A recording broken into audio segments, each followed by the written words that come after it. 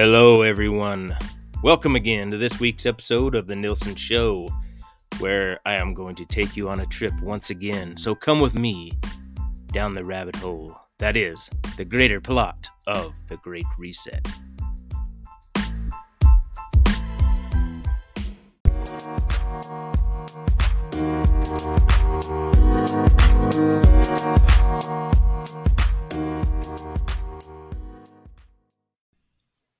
All right, so let's go down this list, shall we? This is just a kind of a recap, and this is only pieces of the bigger puzzle.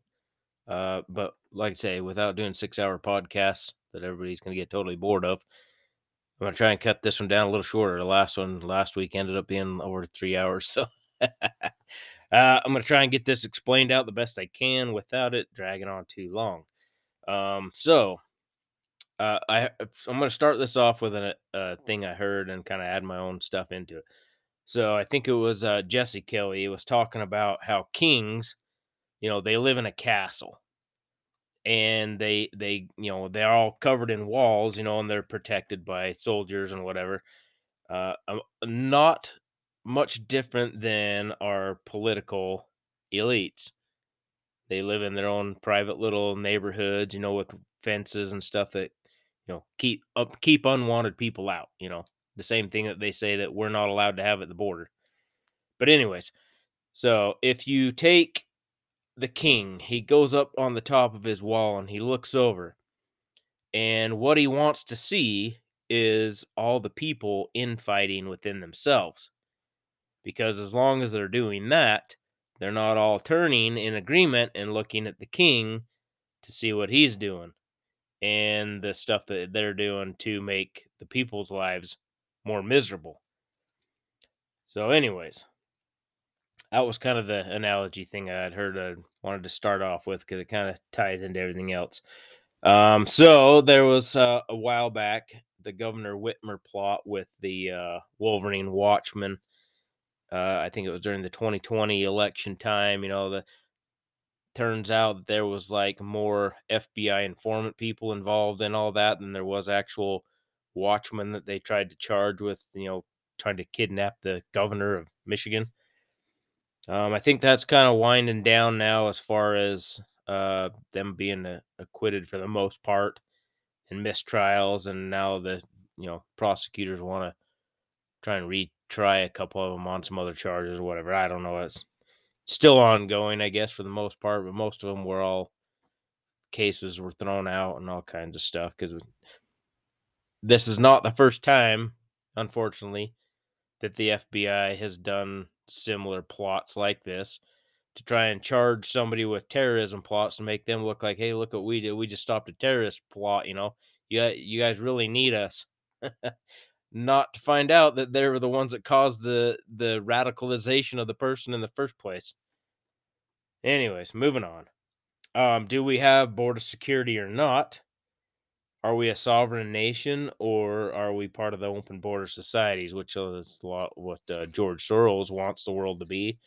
Everybody should just be able to go wherever you want, in the world without passports and blah, blah, blah. Well, we all know how that'll turn out because we still have actual terrorists in this world that, especially hate Americans and are still plotting to get here and blow stuff up like they always do.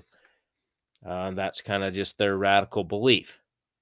It's not anything that we're going to change, but if we're just letting them willy-nilly come across our southern border, more than likely, because, they don't, our political establishment, for the most part, most, I would say all the Democrats agree, and even some Republicans agree that, oh, we don't need to put up a border wall because it won't do anything. That's been their mantra ever since Trump was in office, that, oh, a border wall won't stop them from coming. No, but it at least might slow them down and give our border patrol a little bit of a break where there's, hundreds of miles of border wall or just open border that they can't be in every spot all the time.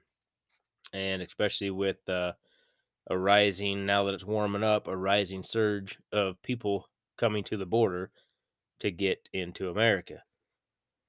Um, So they need to control the big tech and the media to help push their narratives. That's another piece. Infiltrate the world governments, corrupt politicians, and even higher up law enforcements that are appointed by these corrupt politicians.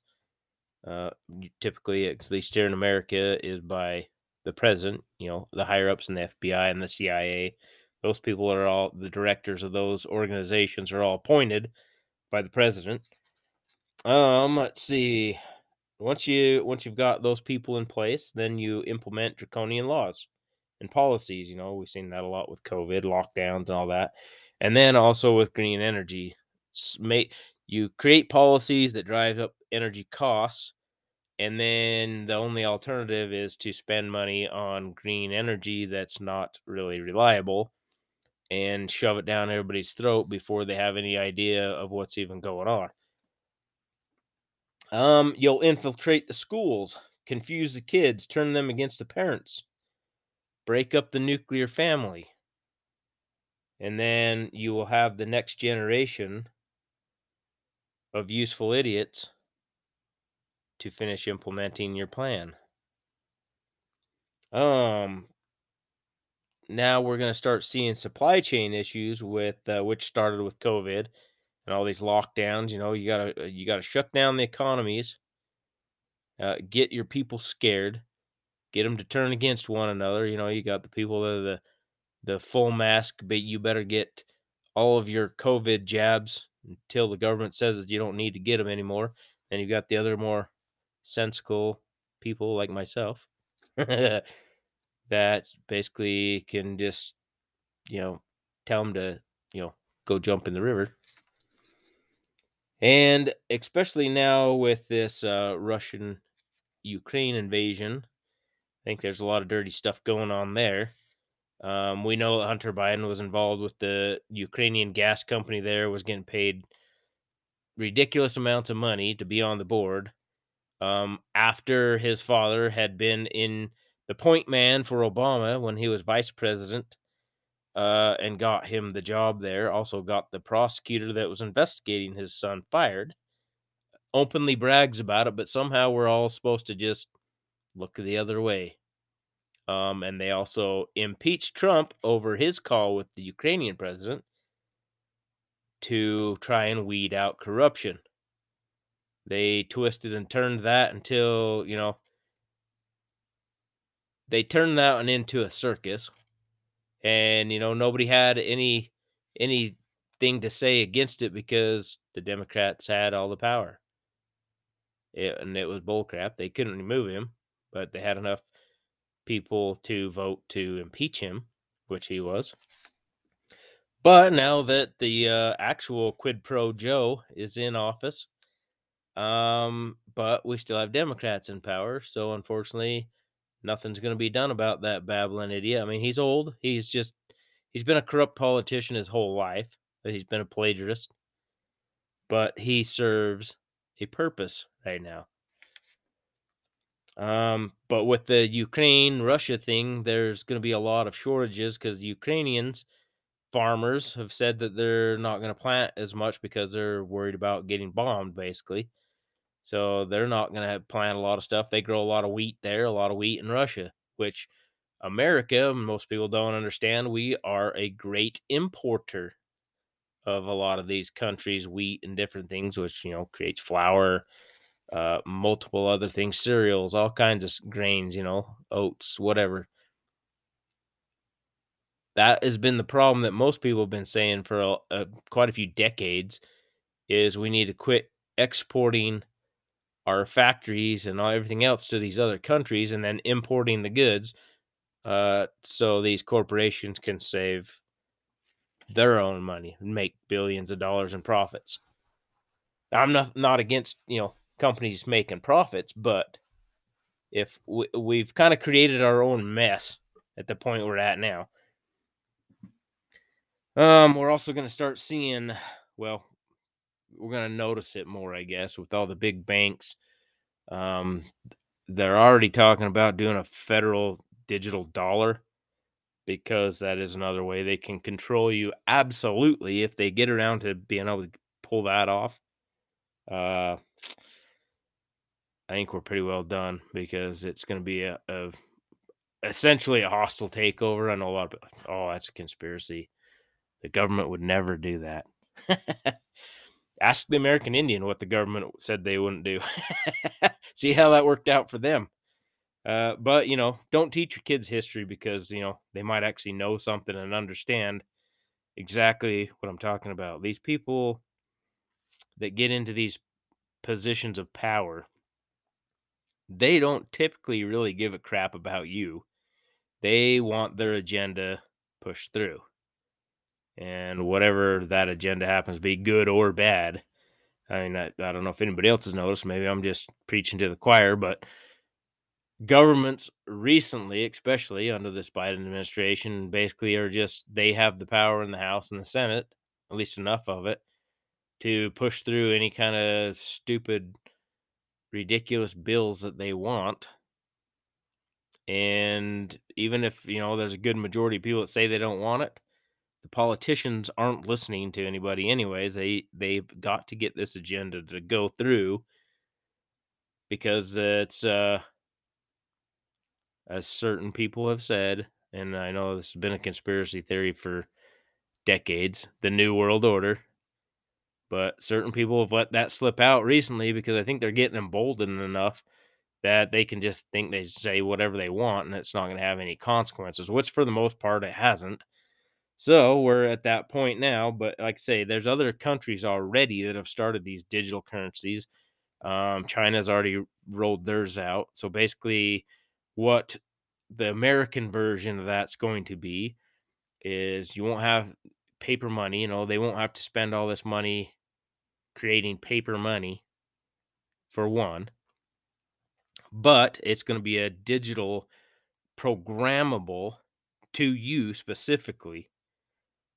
So just like using your debit card, anybody can go use it. But if you've got one that's biometrically tied to you somehow, I don't know how they're going to do this exactly. I haven't really dug that deep into it, but just kind of what I've understood is that your money will be put in there.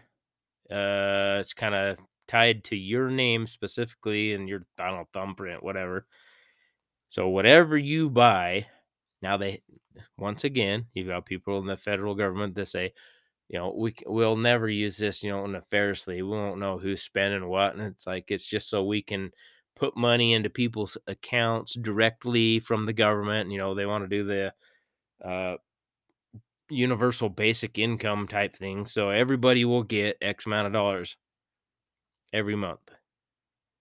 So, for a lot of people, that'll disincentivize you to go to work if you're just getting free money.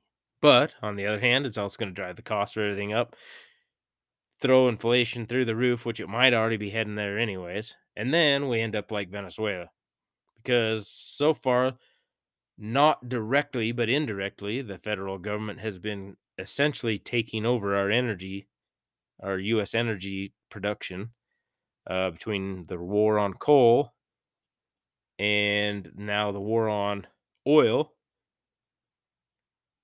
which I don't know if anybody's gone to the gas station and attempted to fill their vehicle with gas lately. Probably about had a heart attack.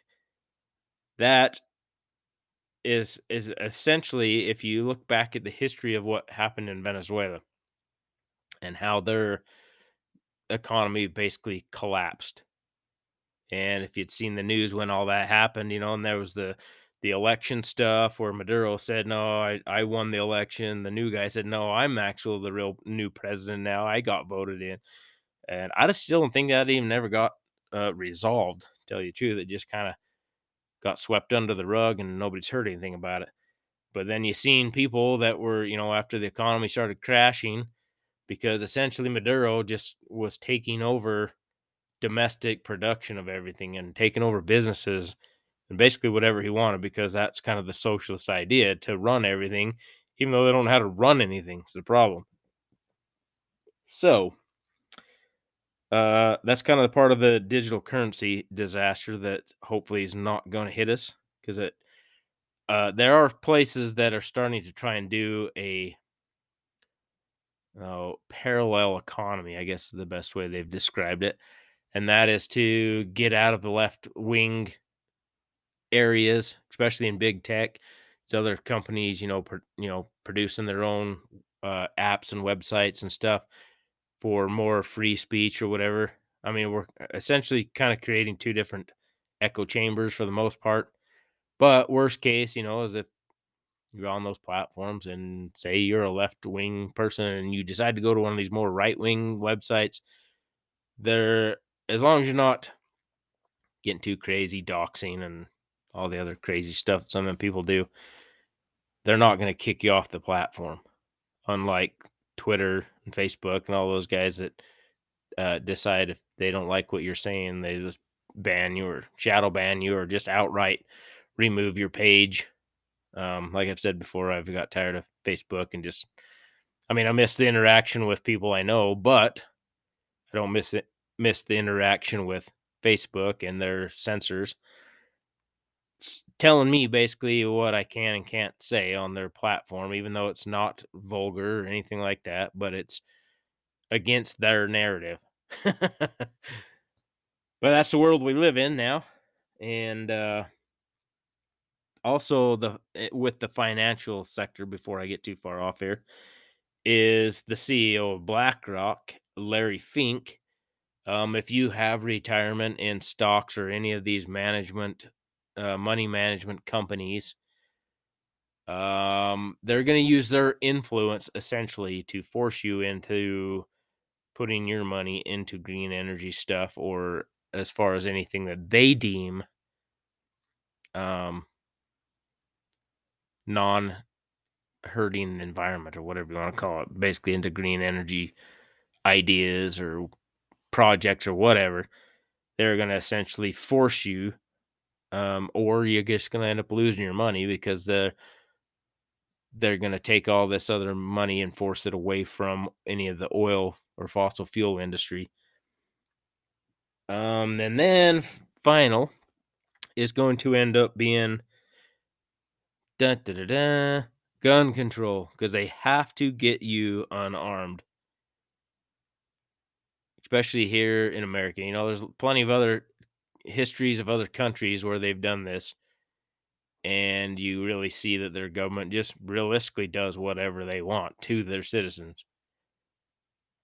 I mean, Australia might be a grand old place, but when this whole COVID thing happened, uh, who was more scared, the people of the government or the government of the people? Because as far as what I'd seen going on down there, it was the people were afraid of the government and, being locked up at COVID camps just for being around somebody that tested positive. Oh, well, you got to go there too. But you got to look at Australia. Their majority of people live on the coastlines because the rest of the country essentially is mostly a desert. And a lot of the places that are out there, like gold mines and different things like that, that iron ore even are mineral sites because it's hotter and crap and just dry and arid. There's really just not much life there to begin with, and which is crazy because it's an island in general. But that's how it is. But they enacted gun control a long time ago. We'd heard this from Hillary Clinton back when she was running the first time, that, we need to look at Australia's gun control laws, which that's all it is control. Because anybody that's smart enough to look through their BS understands that it's not let's label the NRA a terrorist group because they don't think like us. Because they won't let us enact our draconian laws against the US citizens. But anyways, we'll dig into that a little bit deeper. And I guess before I take a break here, I heard another kind of quote that a guy had said on a Joe Rogan podcast. I can't remember his name, but he said, humans are very cunning, but not very smart. And I think what he meant by that is they're always scheming, to get ahead. We're always, in some way or another, we're always scheming to do that. But a lot of these schemers, that are cunning aren't very smart because some of the stuff they're trying to be cunning towards ends up making everybody's lives a lot more miserable. But anyways, I thought that was kind of interesting. I was like, ah, that's pretty good. That's a pretty good quote there. So I figured I'd throw that in here. And then, so once we come back, I will dig into some of these subjects a little bit deeper here. And like I say, I'm trying to explain this out in a fuller context. If you watch the news, you understand what I'm talking about because you get their version of it in very short clips. Instead of if you heard the whole context, it means totally something different than what that 5 or 10 second little clip that their strategic editors have cut down to make you say, "Oh my gosh, that person said what?" And then if you go and find the actual full thing of it, it's like, "Oh, okay, I get it now. Yeah, they totally didn't say what they made it look out to be." So that's what I'm trying not to do here on the Nielsen show is I want to give you the full picture and then, make your own decision or if nothing else, make you curious enough to go try and find your own answers to it. Like I say, can't just take everything that I'm saying at face value. I mean, I'm just doing my best to give you the facts and make it worth your time to even sit here and listen to me ramble. But anyways, I'm going to take a quick break here. We'll be right back and we'll dig into this a little deeper.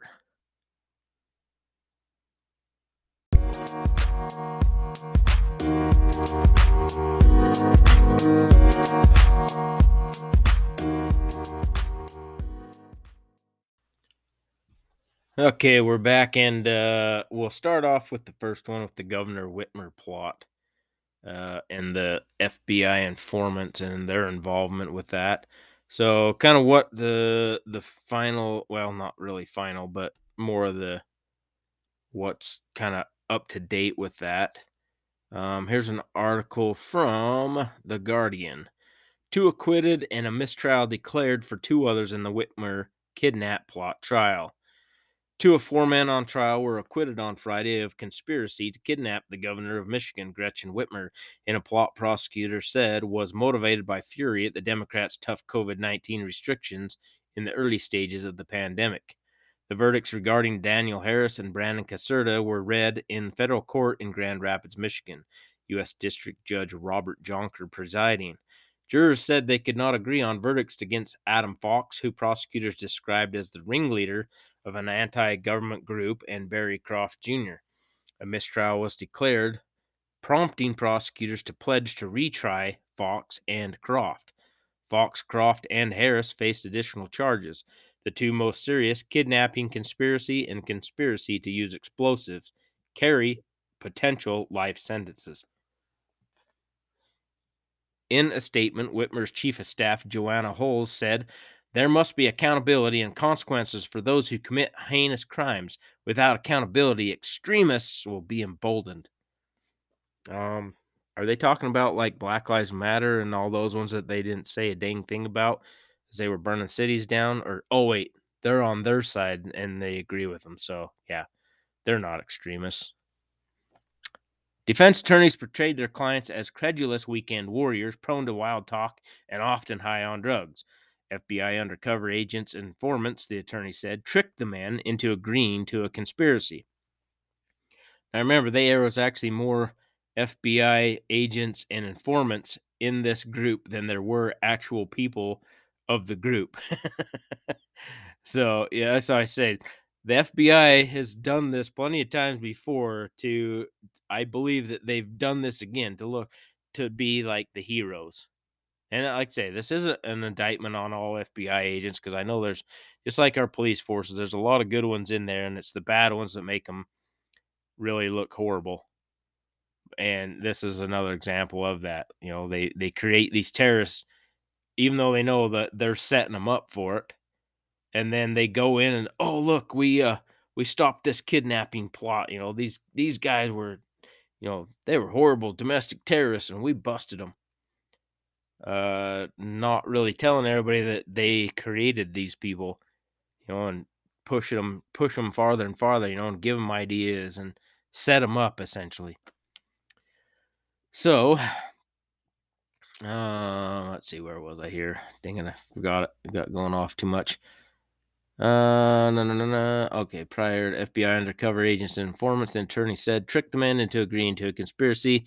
Prosecutors entered evidence that the man discussed abducting Whitmer before the FBI sting began, scouting her summer home and testing explosives.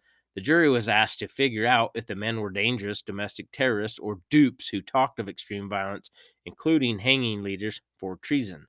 Croft is from Delaware. The others are from Michigan. The decisions were announced a few hours after the jury said it was struggling to find unanimity on all 10 charges. The judge told jurors to keep working on a fifth day of deliberations. Jurors emerged after lunch to say they were still deadlocked on some counts. Harris and Caserta were found not guilty of conspiracy. Harris was acquitted of charges related to explosives and a gun. Fox's attorney, Christopher Gibbons, said the acquittals demonstrated shortcomings in the government's case. We'll be ready for another trial. We'll eventually get what we wanted out of this, which is the truth and the justice I think Adam is entitled to, Gibbons said. Deliberations resumed earlier with a court employee handing over a large plastic bag containing pennies known as Exhibit 291. The pennies were requested before jurors went home on Thursday. Pennies taped to a commercial grade firework were intended to act like shrapnel, investigators said. Okay, so let me see if I'm understanding this. So they brought in a bag of pennies that's known as Exhibit 291. I'm assuming because they couldn't bring in this large commercial grade firework into a courtroom, which would be a stupid idea. But they got to bring in a bag of pennies to show that they were going to use pennies on the, kind of use it as a prop, I guess. Um, that's weird, I guess, but whatever. According to evidence, the group detonated a homemade explosive during training in September 2020. In his closing argument on the 1st of April, Assistant U.S. Attorney Nils Kessler said Croft wanted to test the explosive as a weapon to use against Whitmer's security team.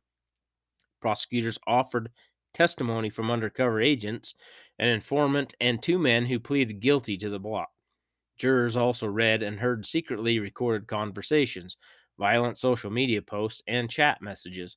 Whitmer has blamed the plotting on former President Donald Trump for fomenting anger over coronavirus restrictions and refusing to condemn right wing extremists. In her statement, Holes, Whitmer's chief of staff, said, today, Michiganders and Americans, especially our children, are living through the normalization of political violence. The plot to kidnap and kill a governor may seem like an anomaly, but we must be honest about what it really is the result of violent, divisive rhetoric that is all too common across our country. She added, the governor remains focused on her work on behalf of Michigan and all Michiganders. That includes addressing violence and threats to our democracy. Um, okay, sure, whatever. I'm sure that's her spin lady. She's got to, turn her story house and they want it to come out. That's what they got to do these days. But they also, I think, if anybody's kind of really paid attention to the bigger picture on what went on with let's say just after the 2016 election, that a lot of the big tech, especially, started saying, "Oh, we can't let this happen again." Essentially, I mean, I'm kind of just paraphrasing there, but then you start to see the changes in how they allow people to communicate through their platforms, and then once it got closer towards the 2020 elections, suppressing anyone on the right saying anything that was truthful, factful, and then essentially letting anybody on the left say whatever kind of nonsense they wanted to and tried to prove it off as fact when a lot of it was just a bunch of nonsense.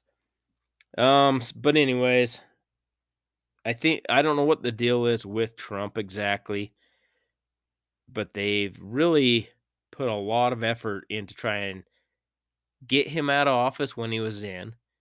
And now again, I thought I'd read something somewhere that there's another trial that he's being tried to be impeached again that the Senate and them are pushing forward because, the Democrats, I think, know that they're in trouble come this fall. I think they're trying to get this new impeachment trial to come through for the January 6th stuff, because they keep twisting it as it was an insurrection and Donald Trump, he said to go down there and take over the government, which he did not. But if, you're on the leftist side of all this, and a useful idiot, you totally buy into all that BS. So, do we have a southern border? Because we got stupid people, people in Congress, also known as a squad member, AOC. Here's an article about I don't know, she does some stupid social media thing, I guess, all the time. This is America's Freedom Fighters. Watch as squad member AOC freaks out and does this live on her social media. People are seriously questioning her sanity. I've been questioning that since she got into office. Posted by Dino Perazzo at America's Freedom Fighters. This goes way beyond a surge. This is a national crisis at our southern border that was designed and implemented by the Biden regime.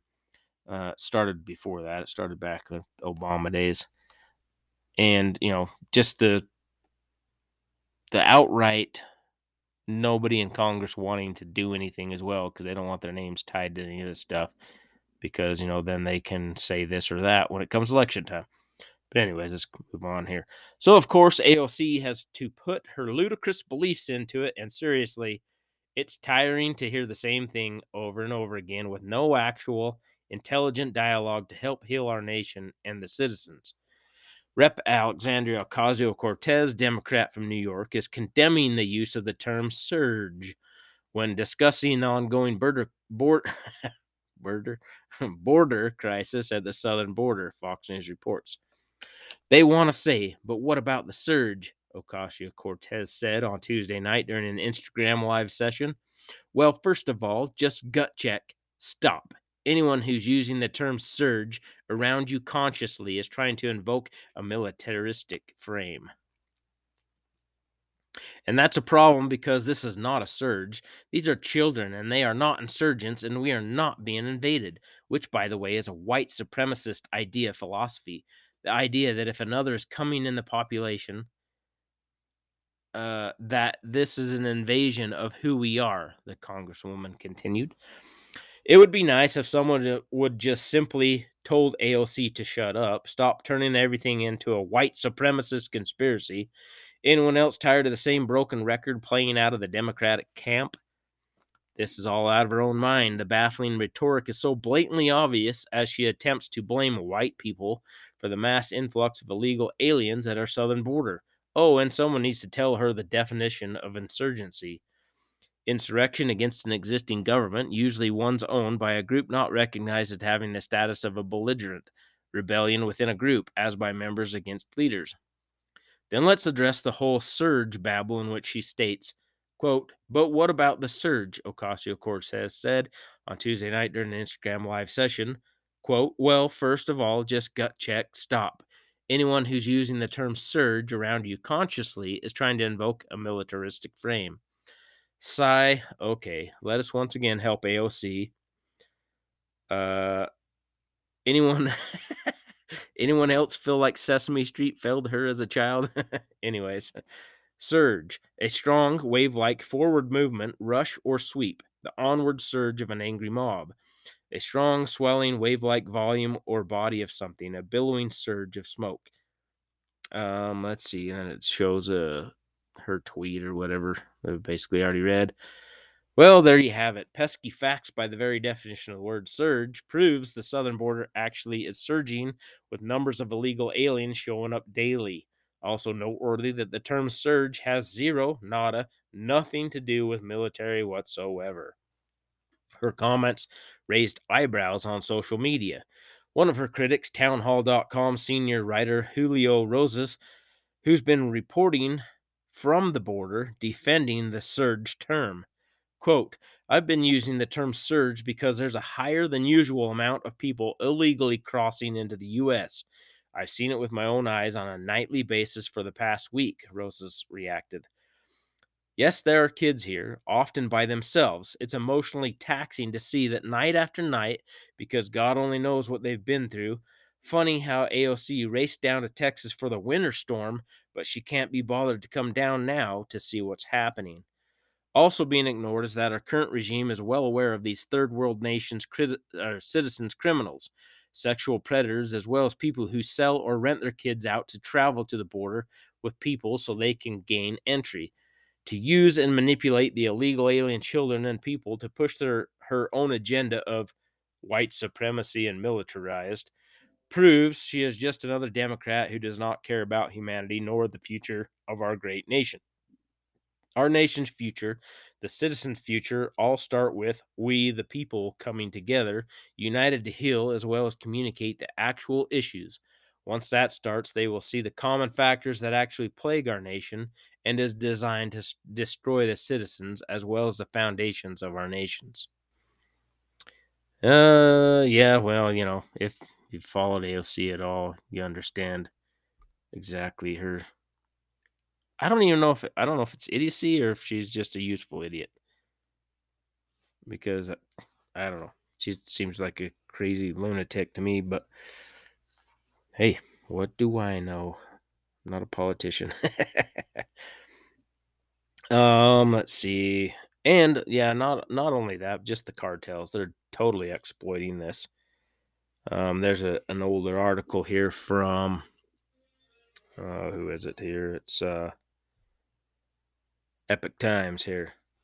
The human trafficking cartels exploit chaos at the southern border, helping young victims. Human trafficking for sex and labor is rampant at the southern border. The chaos of mass illegal immigration is giving cartels the green light to sell people for sex and labor. We hear all about it from former Border Patrol Chief Rodney Scott. Um,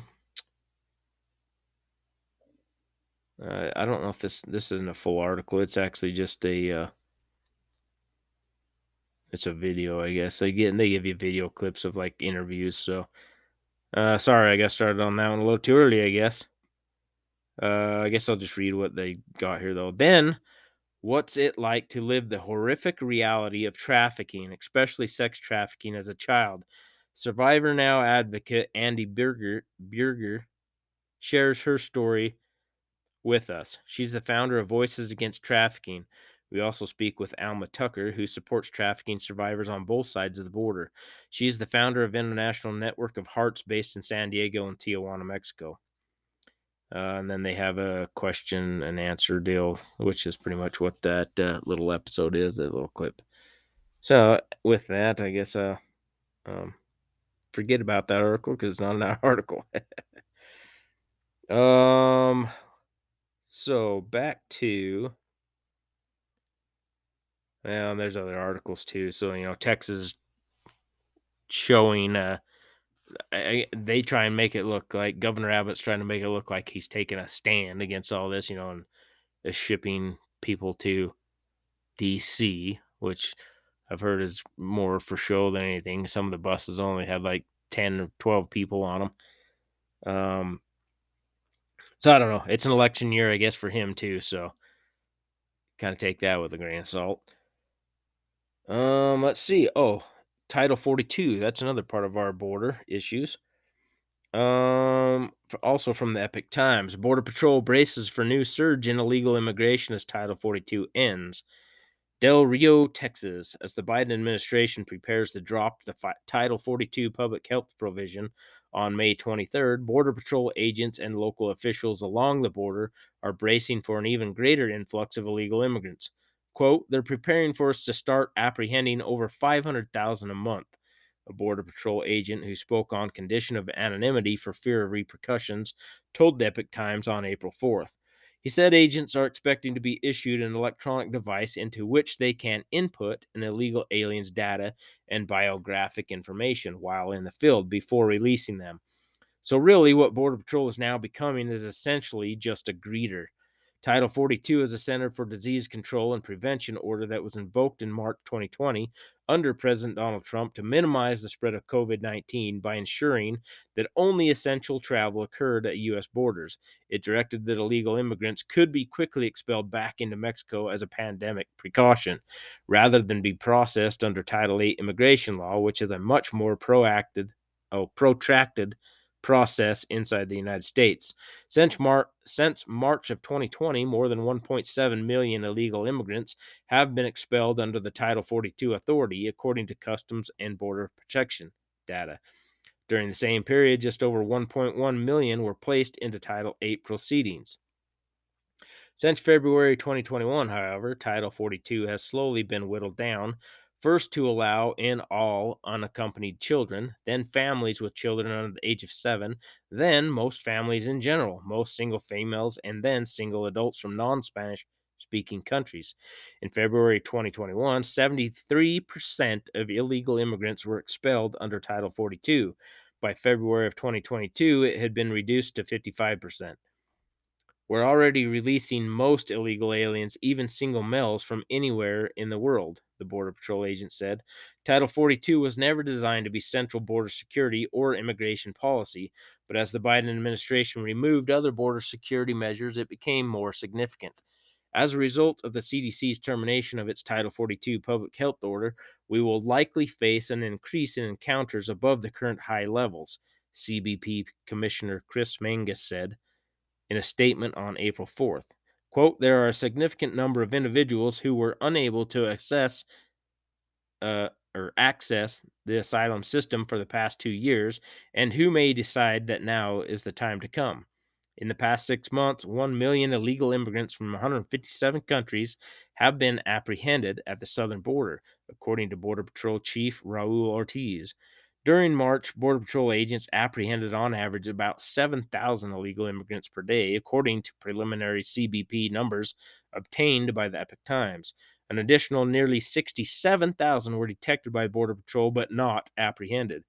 In 2019, when Border Patrol agents were apprehending upward of 4,000 illegal immigrants per day, Obama era Homeland Security Secretary Jay Johnson said the country was truly in a crisis. Johnson said at the time that when daily apprehensions surged to more than 1,000 people, it overwhelms the system. You've probably heard me talk about that, where they have to overwhelm the system to get all their ridiculous policies and crap passed through, because you can't, like say that there's so many pieces to this puzzle. You overwhelm the system everywhere, and all the you just like the Border Patrol, they're going to stop so many of them, but you can't be everywhere. And it's no different than what the government's doing. You're going to push here, here, here, here, here, here, and eventually enough of those that you want to get passed or through are going to get through. That's the philosophy, and I mean it's been working because there's not enough people in Congress that have a backbone that'll stand up to the idiocy. But anyways, there's a pressure to end Title 42. The Biden administration has long been under pressure from special interests and advocacy groups to rescind Title 42. In August 2021, several groups sued the administration to get the policy revoked, including the American Civil Liberties Union, or the ACLU, Texas Civil Rights Project, RAICES, Center for Gender and Refugee Studies, and Oxfam. They all sound like a bunch of leftist groups. Even the ACLU anymore it's not really. It doesn't do what it originally used to do. We took the government to court over Title 42 because the lives of children, entire families, and extremely vulnerable people are on the line, said Carla Marazol Vargas, senior attorney for the Texas Civil Rights Project, in a statement at the time. It's beyond cruel to use an obscure public health rule to turn away families seeking safety without due process and functionally shut down our asylum system. It's illegal. That's exactly the point. It's illegal for them to come here illegally. So I'm not understanding where these people's logic comes from. I mean, I agree we need, legal immigration. I mean, it's been the whole backbone of creating this country in the first place. I mean, I don't know if there's probably really that many people that live here that haven't come from a family that immigrated here one way or another, unless you're Native American.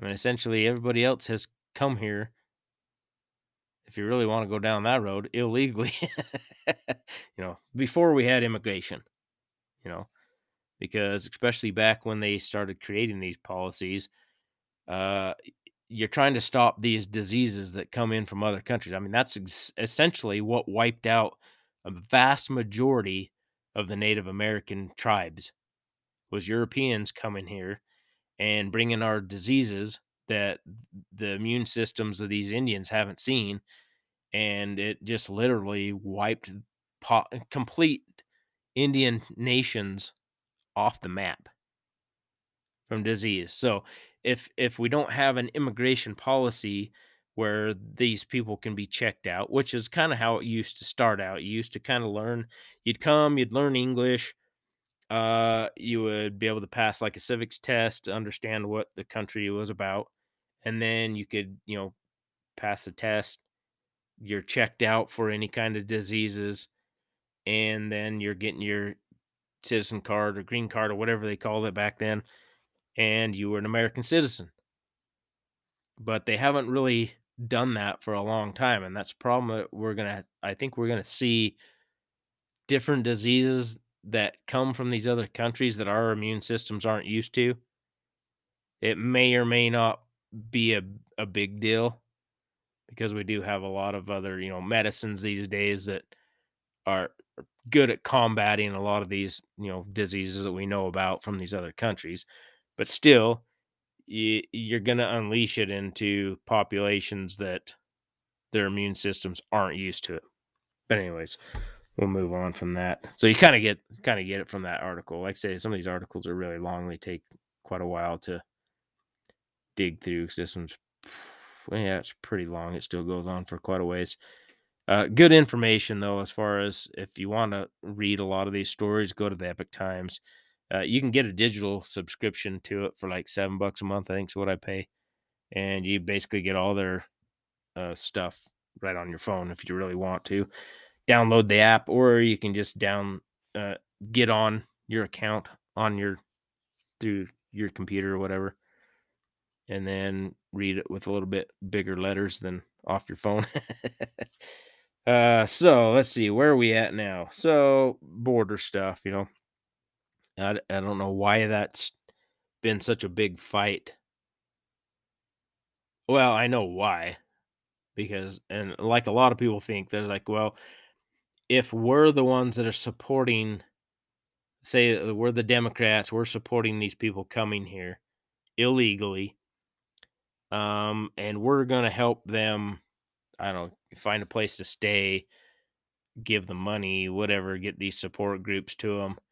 And then come election time, we're going to try and figure out a way to get them to vote for us, which unfortunately happens in certain states, especially where they try and keep the voting laws lax. I mean, New York has already decided that they're going to let illegals vote in their elections. So that kind of defeats the purpose of us being a sovereign nation. We don't have rules and we don't have laws. We have open borders. It's a recipe to collapse the country, essentially. If you ask me, that's my opinion. I can't prove that until it happens. But let's see, coming up on the close to end of our thing here, so I'm going to take a break so we can start a new segment, and we'll work our way into controlling big tech and the media. We'll kind of do a little quick little thing on that. So we'll be right back with that.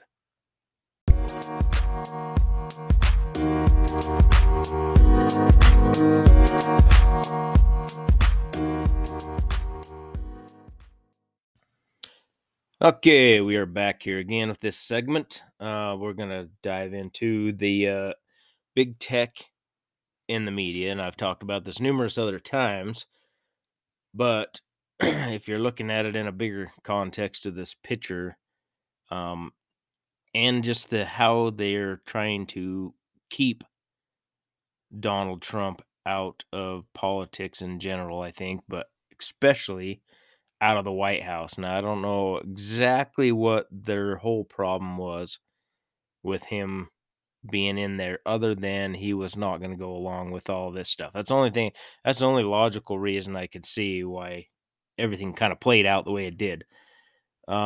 We have so with big tech, everybody started seeing the censorship, I guess. Here's an article from Breitbart, whatever the heck that name is. Five of big tech's most serious acts of censorship. And I think this is from last year, but still it kind of goes to the point. Over the past year, big tech has greatly increased the rate of censorship online. Breitbart News has reported on these efforts extensively. Here are five of the most serious acts of censorship by the Silicon Valley Masters of the Universe. The Masters of the Universe have made a number of attempts to take further control of speech on the internet, whether that means blacklisting public figures that they dislike or cracking down on the types of content considered acceptable to discuss online. Tech giants have worked hard to further limit open discussion online. Here are five examples of recent censorship attempts by the self-appointed Silicon Valley Masters of the Universe. Number 1, all major social media platform blacklist former President Trump. In January 2021, following riots at Capitol Hill, a number of social media firms took action against then President Trump, alleging that his rhetoric contributed to the Capitol Hill events. In response, Facebook permanently suspended President Trump, as did Twitter. Facebook CEO Mark Zuckerberg stated at the time, "The shocking events of the last 24 hours clearly demonstrate that President Donald Trump intends to use his remaining time in office to undermine the peaceful and lawful transition of power to his elected successor, Joe Biden." Now, I don't know if Mark Zuckerberg watched anything more than just CNN and come to that determination, but if you had watched the whole speech, it doesn't paint that picture. But you know how lefties think, they take those little 5-second clips, that are selectively edited to make it look like somebody said something they did not. So, they did what they did, I guess.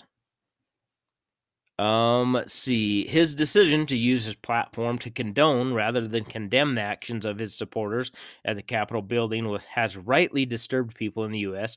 and around the world. We removed these statements yesterday because we judged that their effect and likely their intent would be to provoke further violence.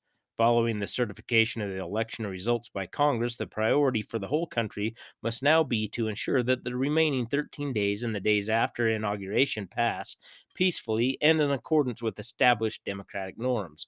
Over the last several years, we have allowed President Trump to use our platform consistent with our own rules, at times removing content or labeling his posts when they violate our policies.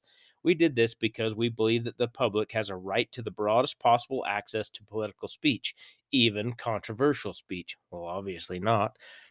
But the current context is now fundamentally different, involving use of our platform to incite violent insurrection against a democratically elected government.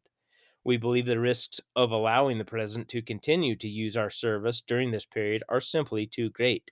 Therefore, we are extending the block we have placed on his Facebook and Instagram accounts indefinitely and for at least the next 2 weeks until the peaceful transition of power is complete. Twitter similarly banned Trump, stating, "After close review of recent tweets from the real Donald Trump account, in the context around them, we have permanently suspended the account due to the risk of further incitement of violence." Let's see down here, get through their tweet. Politicians and commentators from across the political spectrum, including former Democratic presidential candidate Tulsi Gabbard, liberal journalist Glenn Greenwald, and countless conservative lawmakers warned that this is a threat to freedom of speech and democracy. It was reported a few days after Trump's ban that German Chancellor Angela Merkel was also worried by the suspension of Trump from the platform, stating that the bannings were problematic, and she did not believe that social media management should be able to interfere with the right of freedom of expression. Facebook has since referred its decision to ban Trump to the Facebook Oversight Board, which has the ability to overrule Facebook's decision. The board operates independently from Facebook, but every member of it receives a salary from Facebook. That's almost, well, that is laughable. They're independent, but they receive their paycheck from Facebook. That's hilarious. The board recently voted to temporarily uphold the ban of former President Trump's accounts on the platform. Imagine that. The board has reportedly told Facebook that it has 6 months to announce an end to the date of the former president's suspension or permanently delete his pages. The board stated that Facebook cannot make up the rules as it goes along by banning some users for a set amount of time and others indefinitely. Number two, Facebook, Twitter heavily suppressed New York Post's Hunter Biden bombshell. In October of last year, Facebook and Twitter simultaneously worked to suppress a bombshell news article from the New York Post that indicated, contrary to his previous denials, that Joe Biden met with an advisor to the board of Burisma while he was vice president, arranged by his son, Hunter, who was then working as a lobbyist for the company. Facebook massively reduced the distribution of the article on its platform. Shortly afterward, Twitter marked links to the story as unsafe and eventually locked the official New York Post Twitter account. Breitbart News reported at the time. The story made the front page of the Post, which also reveals that the Senate Homeland Security and Governmental Affairs Committee is investigating emails provided to it by a whistleblower, allegedly between Hunter Biden and executives at Burisma. His father has previously said, "I have never spoken to my son about his overseas business dealings." Yeah, we all know Joe Biden's a liar. But according to emails obtained by the Post, Hunter introduced his father to a Burisma executive less than a year before the then vice president pressured the Ukrainian government into firing a prosecutor who was investigating the company. Facebook spokesman and former Democrat staffer Andy Stone announced the decision on Twitter and also practically invited Facebook's supposedly neutral fact checkers to challenge the story.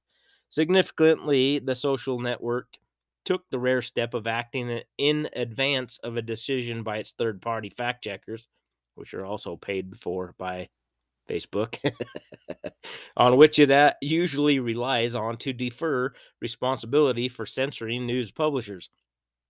That move is practically unprecedented, arguably protecting the former vice president from a major political scandal at a critical time in the 2020 election. While I will intentionally not link to the New York Post, I want to be clear that this story is eligible to be fact checked by Facebook's third party fact checking partners, said Stone. In the meantime, we are reducing its distribution on our platform. And if you don't think this had anything to do with how the elections turned out, I think there was a good like 15 or 16% of people that were polled on whether or not they knew about the laptop or not said they would probably changed it would have changed how they voted. That's a pretty significant amount of people. You know, assuming that there was 16% across the board. 'Cause, I don't know what the number in these sample sizes were, but regardless, if most people didn't know about the laptop or because they were saying that this laptop was Russian disinformation, which is their go-to, blame everything on Russia. Anyways, on October 30th, 2020, Breitbart News reported that the New York Post's official Twitter account had been unlocked. Twitter explained its reasoning in a series of tweets, writing, "Our policies are living documents. We're willing to update and adjust them when we encounter new scenarios or receive important feedback from the public.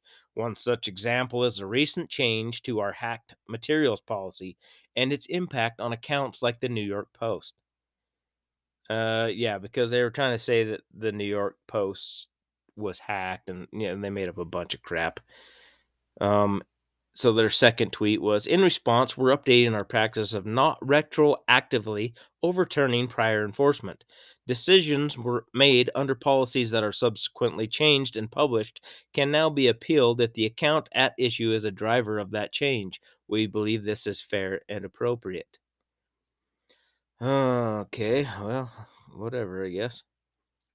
This means that because a specific New York Post enforcement led us to update the hacked materials policy. We will no longer restrict their account under the terms of the previous policy, and they can now tweet again. And that was like weeks later after it didn't matter anymore. Number 3, Google suppresses Breitbart News in searches on topics like Biden.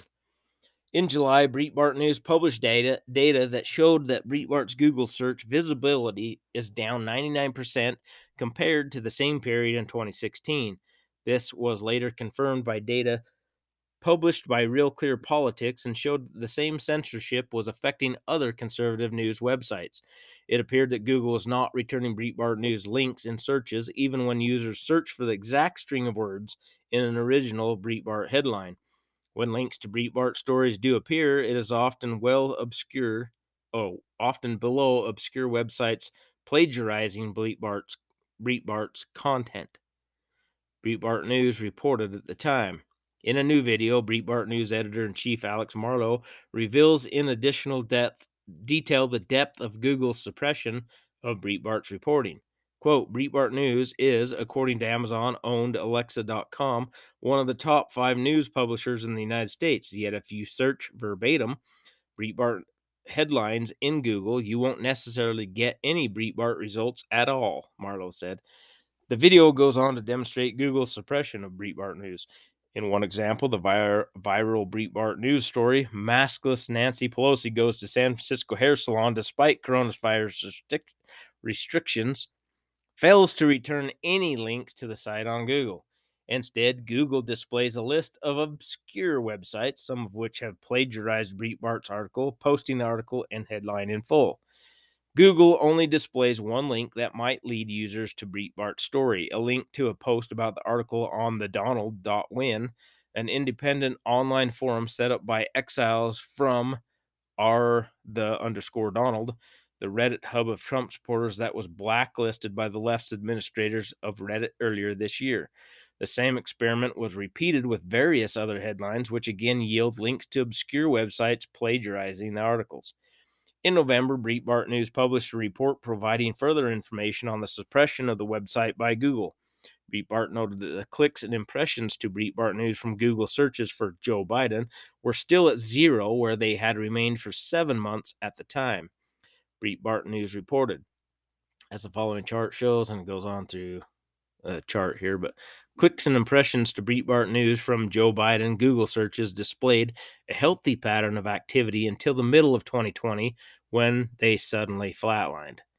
As Breitbart News reported several months ago, the plunge first occurred after a major update to Google's search algorithm in May 2020. That's another funny thing they do. So they use that as plausible deniability, saying, oh, it's the algorithm.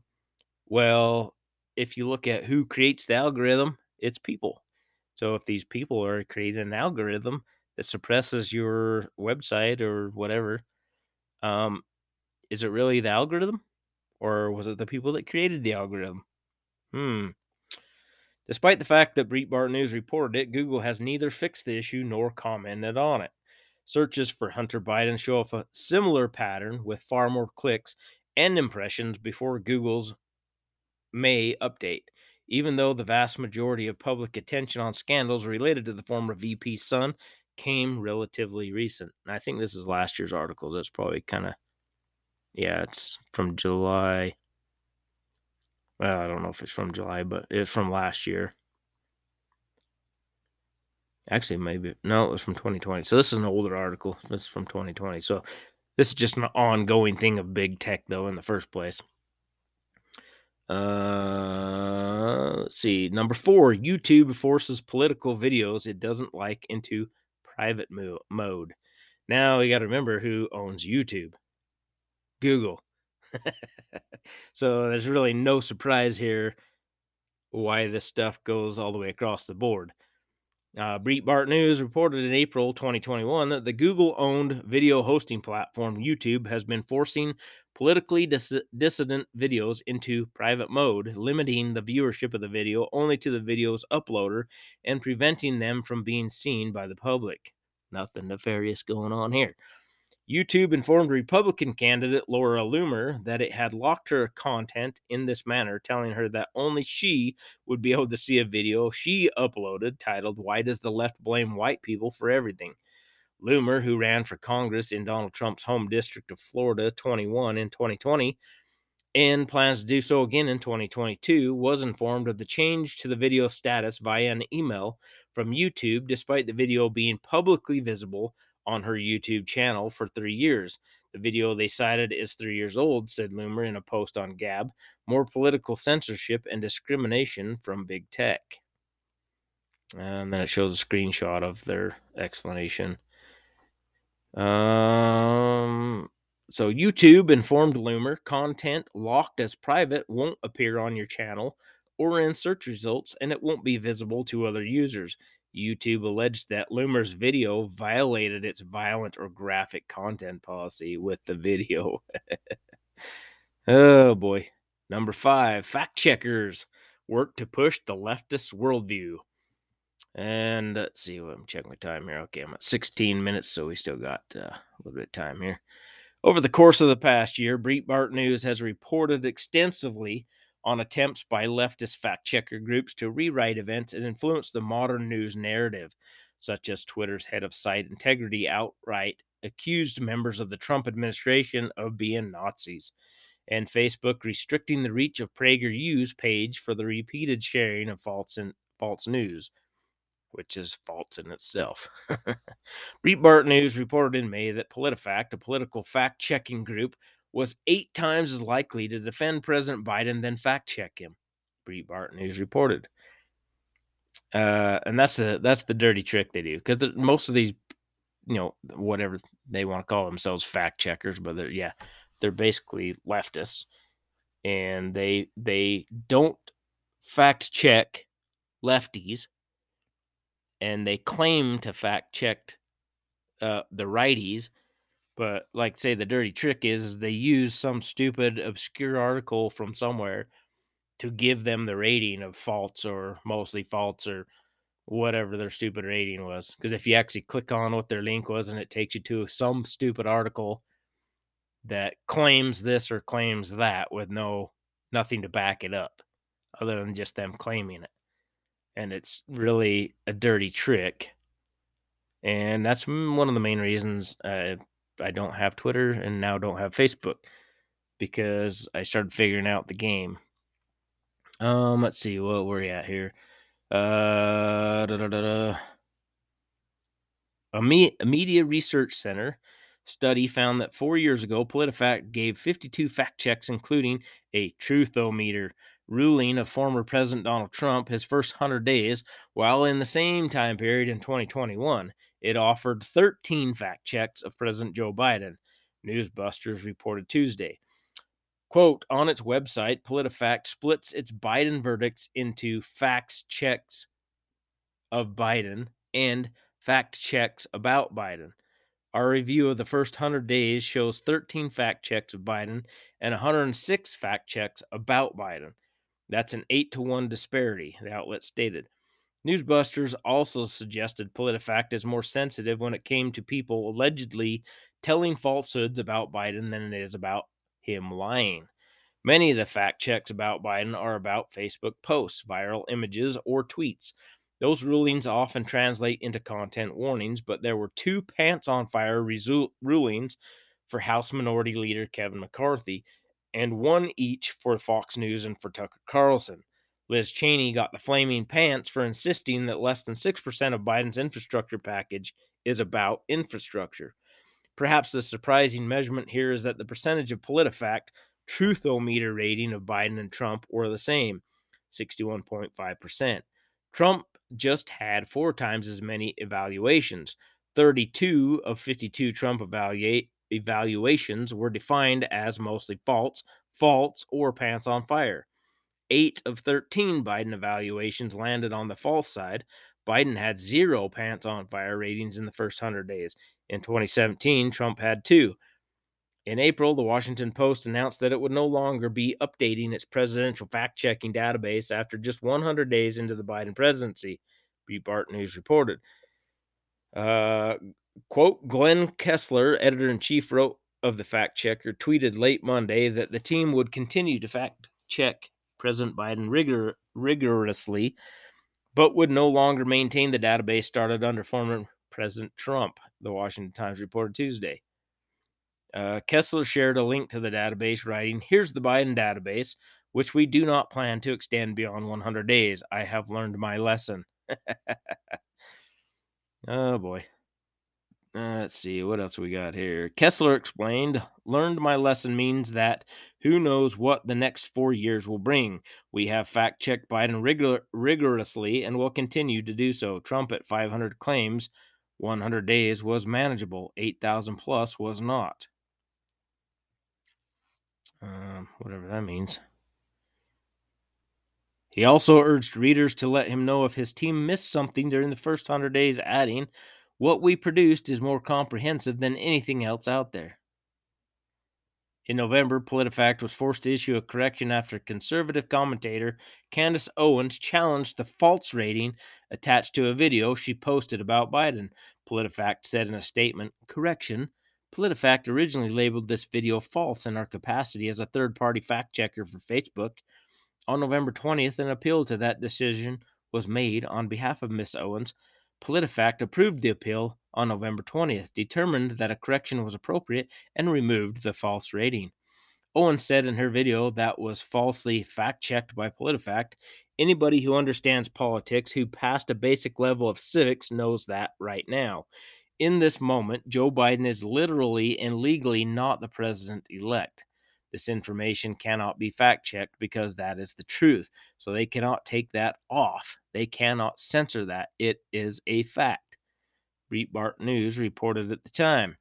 In August, Owens announced that she would be suing Facebook over its blatant censorship after the social media platform demonetized her page following her comments about Senator Kamala Harris, swearing into Congress in 2017 as an Indian American. Well, that is actually true. She is an Indian from India. And, everybody wants to keep calling her the first black person. She's not even black. Or what does black even mean? Is that anybody with brown skin? Because black to me would be like African American or anything from like African descent for the most part. Hispanics are more brown, they're not black. People from India typically are not black, they're fairly lighter skinned. And that is what she is. She's an Indian American, not Native American, but Indian from India American. Anyways, I am so excited that we get to watch Kamala Harris, who swore into Congress as an Indian American, now play the I'm a black woman card all the way until November. Owens had quipped on social media. Fun times. At the time, Owens told Breitbart News that big tech censorship issue is real and we haven't done enough to fight it as conservatives. All they, fact checkers, have to do is find one opposite opinion and they can give you a false rating, Owens explained. You have to send a legal letter every time you get it reversed. These are just some examples of recent attempts by big tech to silence conservative voices, shift the mainstream narratives, and crack down on dissenting opinions online. Breitbart News will continue to report on these issues and keep our readers informed of all online censorship. So there you go. And just kind of as the media stuff here, here's the Washington Examiner. This is just a really quick article, but it's more recent. February 11th of 2022. We asked college students in Washington, D.C. who they would rather watch, Joe Rogan or cable news.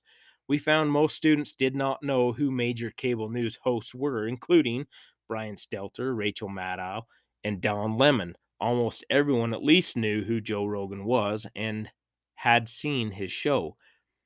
For some time, CNN's ratings have been plummeting to all-time lows. A recent Rasmussen Reports survey revealed that 8% of those surveyed said they watch CNN every day. Meanwhile, Rogan's show blows all cable news ratings out of the water, tripling the viewers of runner-up Tucker Carlson Tonight, according to the numbers from Q3 of 2021. And then Jordan Peterson has a tweet that says that's because he doesn't lie or talk down to his audience or manipulate for his own narrow advantage. Go at Joe Rogan. See you there in 3 weeks in Austin. That's pretty much that article, but that's true. And, you know, I think that's what Joe Rogan's most his appeal is, because he's bringing on people, he even says it all the time. I'm not a doctor. I mean, I don't even know why he even has to explain all this stuff, because if you're a sane person, he's not a doctor and would not think that he's a doctor. He, makes comments based on stuff that he knows, either firsthand experience or from people that he knows firsthand. It's not just a bunch of made up crap, and he's got his little guy there, Jamie, to fact check him on stuff, or look stuff up for him. Because, I mean, he's had a lot of people on his show. I can totally see where he can get some information. I mean, and I even do this myself because I've read so many different articles that I get stuff mixed up, and kind of think something's true, but it's like, oh, wait a second. So I usually try and typically get everything right in front of me where I can just open that article up and say, okay, this is what it said, and I'll read it to you. Where he's got guests on and he's interviewing them and asking them legit, straightforward, questions. Now, you couldn't get a typical, I think, politician on his show, because they're basically going to lie and they're not going to like his layout of him just being able to ask them legitimate questions. They like to know what the questions are all going to be before they even get in there, so they have their made up answers to all the questions. That's typically what they do with the news media, anyways. So, anyways, coming up on our end of this segment here, so we'll just stop it now. And yeah, we'll come back with one other thing here on that Hunter Biden laptop and the suppression of that here in just a moment. So, as we know, or hopefully that there was, before the election of the 2020 election, there was a guy that came out and said he had Hunter Biden's laptop, then he would not come and claim it. And he was a repair guy somewhere back that way, back east somewhere. That he had left this laptop with him. And there was a story at the New York Post about Hunter Biden's laptop. And then, in work like fashion, all the media come out and said, no, it's false. Twitter banned anybody from reposting it, locked New York Post's account. Then, you got Mark Zuckerberg and his minions over there at Facebook. They did the same thing. If you retweeted it, or not retweeted it, but basically shared it, it typically got blocked or was just ghosted, like nobody else would see it, even though it showed that you had shared it. Yeah, you would get no likes or anything else like that on it because no one else could see it. So here we go with now that Joe Biden's president, the Times has finally admits that Hunter's laptop is real. What? This whole time it was not Russian propaganda and was not disinformation? I think it's been long enough now that they're gonna try. I think what it looks like is to just pin all of this stuff onto Hunter, and I really doubt anything's gonna happen to the poor guy. I mean, he's a drug addict. I mean, realistically, if we had uh higher ups in the DOJ and stuff that actually gave a crap, but they're appointed by the president, so they're not gonna direct their people into uh investigating this. So I really don't think there's going to be a whole lot coming out of this. But here's the story, and this was from March 17th of this year.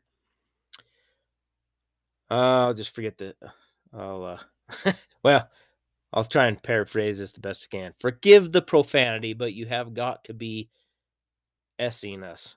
The S word. First, the New York Times decides more than a year later that Hunter Biden's business woes are worthy of a story. Then, deep in the piece, in passing, it notes that Hunter's laptop is legitimate. Quote, people familiar with the investigation said prosecutors had examined emails between Mr. Biden, Mr. Archer, and others about Burisma and other foreign business activity, the Times writes. Those emails were obtained by the New York Times from a cache of files that appears to have come from a laptop abandoned by Mr. Biden in a Delaware repair shop. The email and others in the cache were authenticated by people familiar with them and with the investigation. Authenticated? You don't say. You mean when a newspaper actually does reporting on a topic and doesn't just try to whitewash coverage for Joe Biden, it discovers it's actually true. But wait, it doesn't end there. In October 2020, the Times cast doubt that there was a meeting between Joe Biden and an official from Burisma, the Ukrainian gas company for which Hunter was a board member. A Biden campaign spokesman said Mr. Biden's official schedules did not show a meeting between the two men, the Times wrote, acting as a perfect stenographer. Yet, in the latest report published Wednesday night, the Times said the meeting likely did happen. Biden had attended the dinner in question. Funny how this works when you don't just take someone's word for it.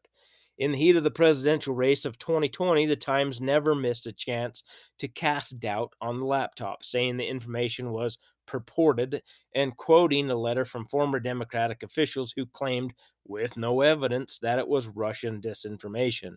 As recently as September 2021, the Times called the laptop unsubstantiated in a news story. Why was it unsubstantiated? Because of willful ignorance and the Times' curious lack of curiosity. Hunter's business partner, Tony Bobulinski, came forward immediately after the Post reports and confirmed that the emails bearing his name were legitimate.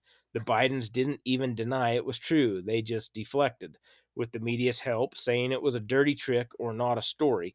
Mostly the press just ignored it. And there has been other anchors, I guess you could say, that were asked at some college forum set up, and someone was, I don't remember who the anchor was, but a college student specifically asked a question to this lady about why they didn't report on this stuff. And we know now that it wasn't Russian disinformation and blah, blah, blah. And she basically said, well, it just wasn't interesting. It just wasn't interesting. Like, they just didn't care because it would make, Biden look bad, and he probably more than likely would have lost that election by a lot. Even with the amount of people that hated Biden, or I mean hated Trump. And also, okay, I'm gonna finish reading this article before I get too far off track, because there are groups that have been looking into the election and the claims about the fraud, and I've actually been finding that the ballot harvesting things, and kind of how that works. Well, anyways, I'll get into that here in a second. No. Where was I at now? Okay, Tony Bobulinski came forward immediately after the Post reports and confirmed that emails bearing his name were legitimate. Dirty trick. Mostly the press just ignored it. Okay, here we go. Now we're 16 months away from the 2020 election.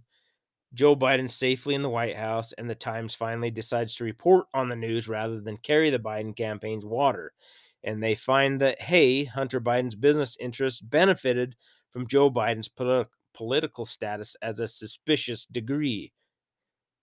Perhaps this is a topic worthy of examination. How did the Times authenticate the laptop? It doesn't say.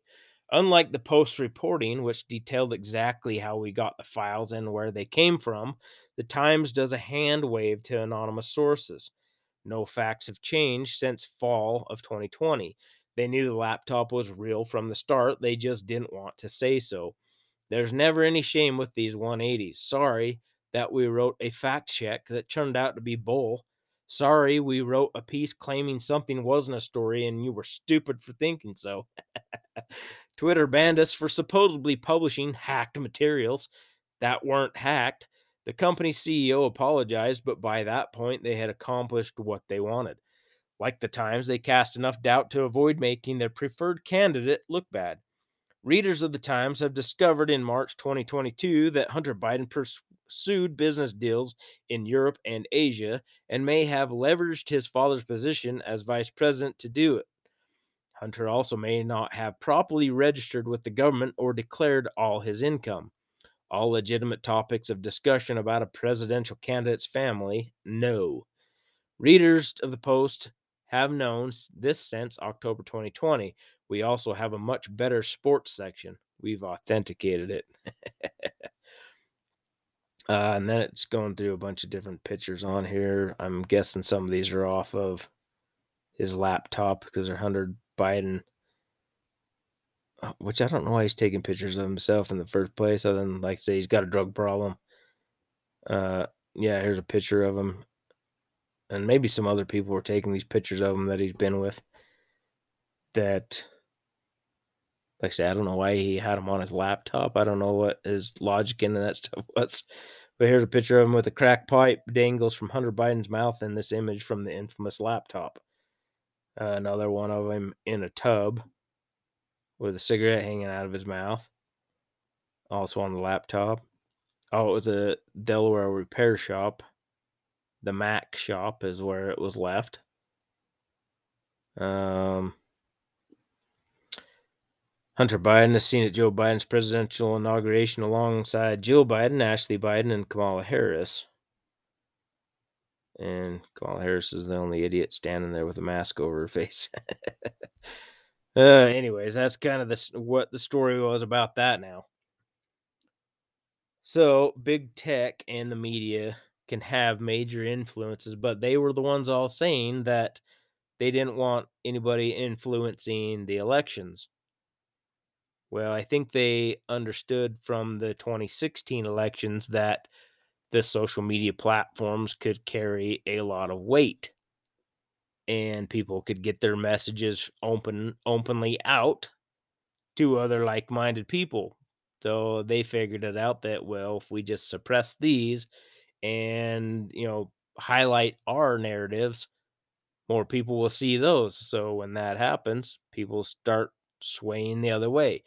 And the people that have done studies on this say it's not really the left or the right that's going to be swayed one way or the other. It's the independents and people in the middle that, like I've said, like good ideas and will go one way or the other, depending on whose ideas are better. But if, you're not seeing one side or you're only seeing bad things about one candidate or the other, how is that going to sway uh your vote? You know what I'm saying? So it's like they claim they don't want people doing it, but as long as they're doing it, it's okay. That's essentially what happened, I think, in the 2020 election, especially with the big tech and media. I mean, if you didn't see the bias, I can't help you because it was pretty much everywhere. Let's see, where are we at here? Control big tech, the media, check. We're off of that one. We kind of already gone over the infiltrate the world governments and World Economic Forums, the Klaus Schwab, his take on that. So we'll skip past that one. We've seen the draconian laws. Let's see. Policies, we'll skip through that one. More and more of that just keeps us all fighting. Like I say, it's the king. He's got to keep everybody fighting so they're not looking at him while he's doing whatever he wants to do, I guess, and get it pushed through without you having a say so. We've seen the infiltrating the schools part of that. We've seen the whole "Don't Say Gay" bill crap in Florida.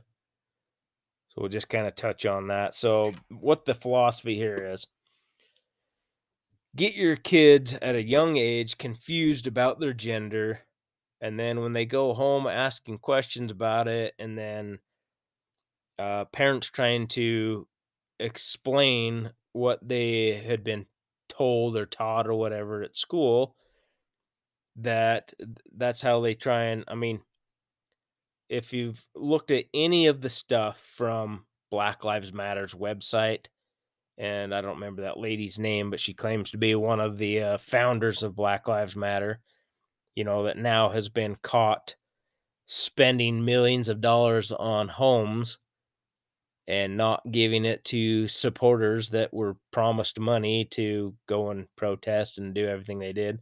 And she's the one that actually openly says she's a trained Marxist. Now, that probably don't make a whole lot of sense unless you understand what a Marxist is and their ideology, I guess you could say, of um, they feel like it's their right to have that money because, they were organizing this stuff. They feel like they're the CEO of this Marxist ideology. So they can get all these useful idiots to do their dirty deeds for them, and then they just walk away unscathed, while other people will go to jail for them. It's no different than like what the KKK and these neo Nazis and stuff like that do. They openly prey on people that are easily susceptible to those kind of ideas. And it's not right either side of the aisle you want to look at it.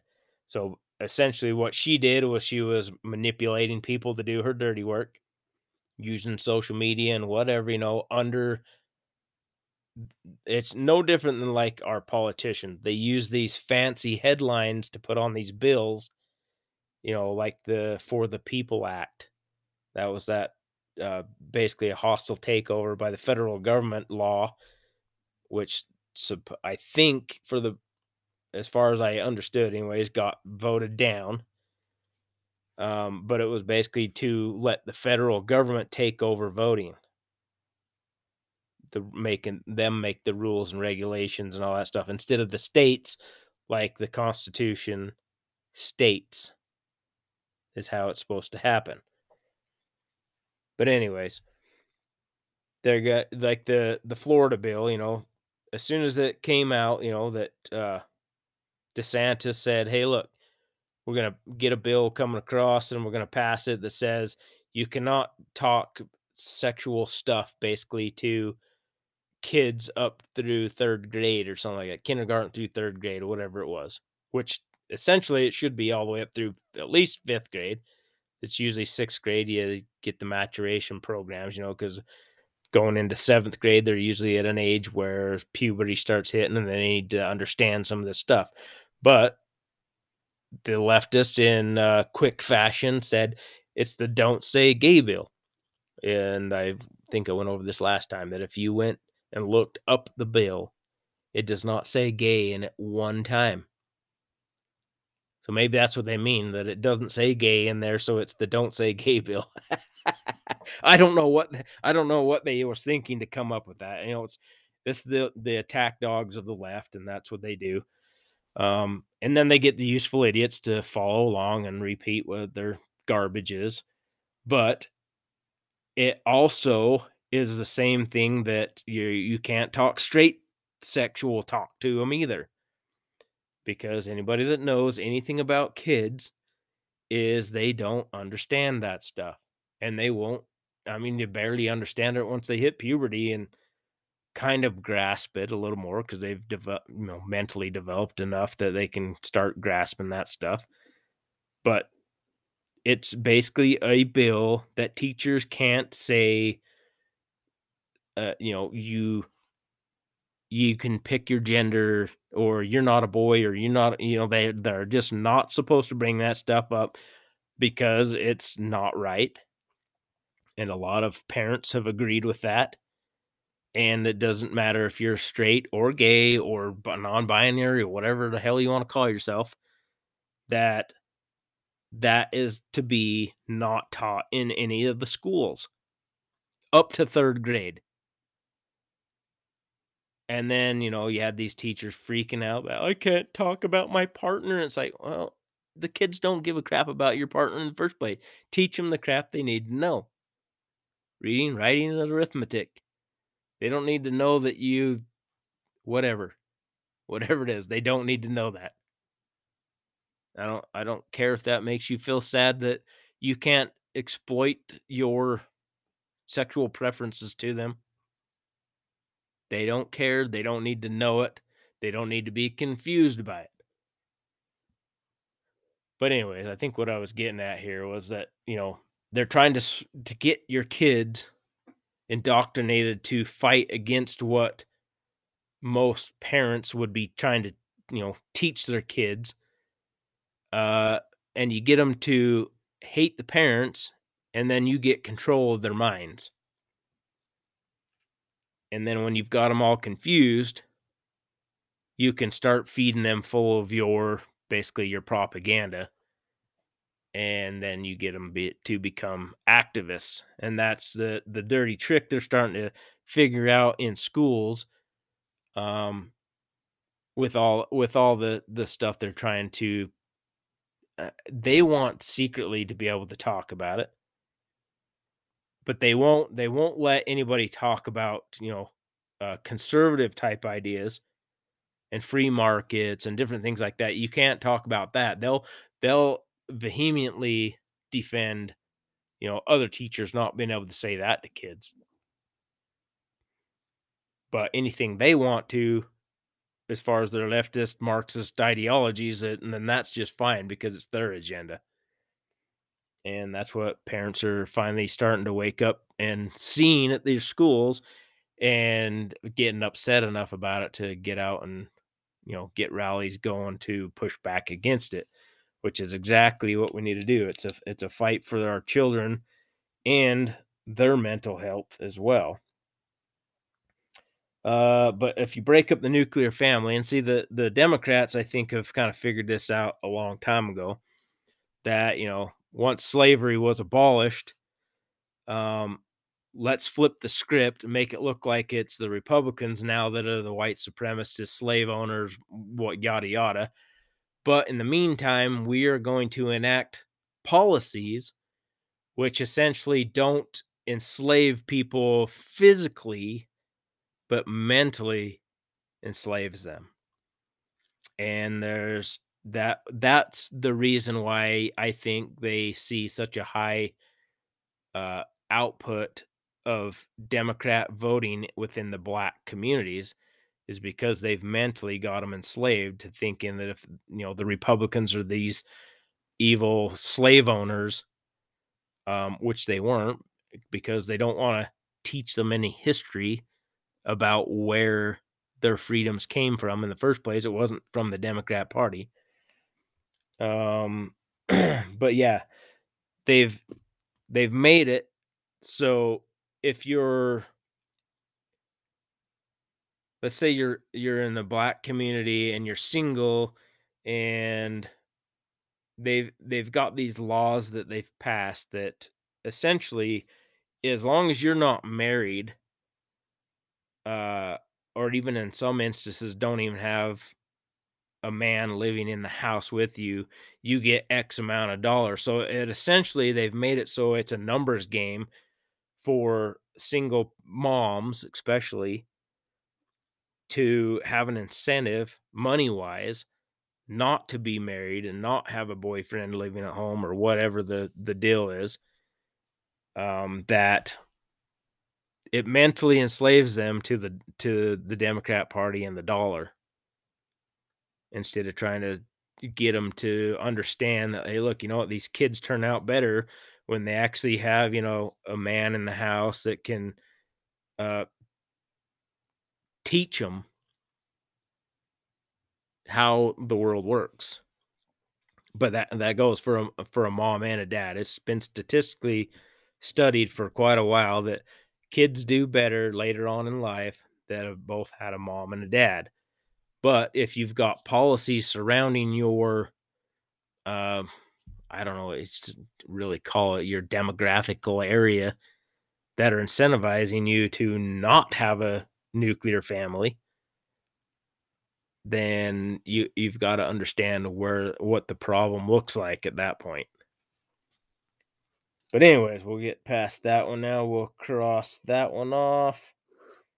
No, no. We talked a little bit last time about the invasion of Ukraine. There's, like I said, there's a lot of wheat and grains and different things like that that the world, especially the U.S., since we are an import nation, not an export nation, that with the fertilizer shortages that we're going to have, especially Ukrainian farmers being worried about getting hit with a rogue, missile or bomb or whatever, while they're out trying to tend to their fields.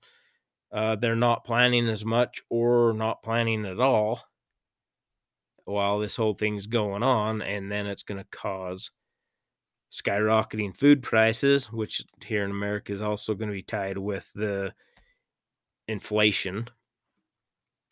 But all these major, you're talking about acreage and how much acreage can feed X amount of population in the world or wherever this stuff's going.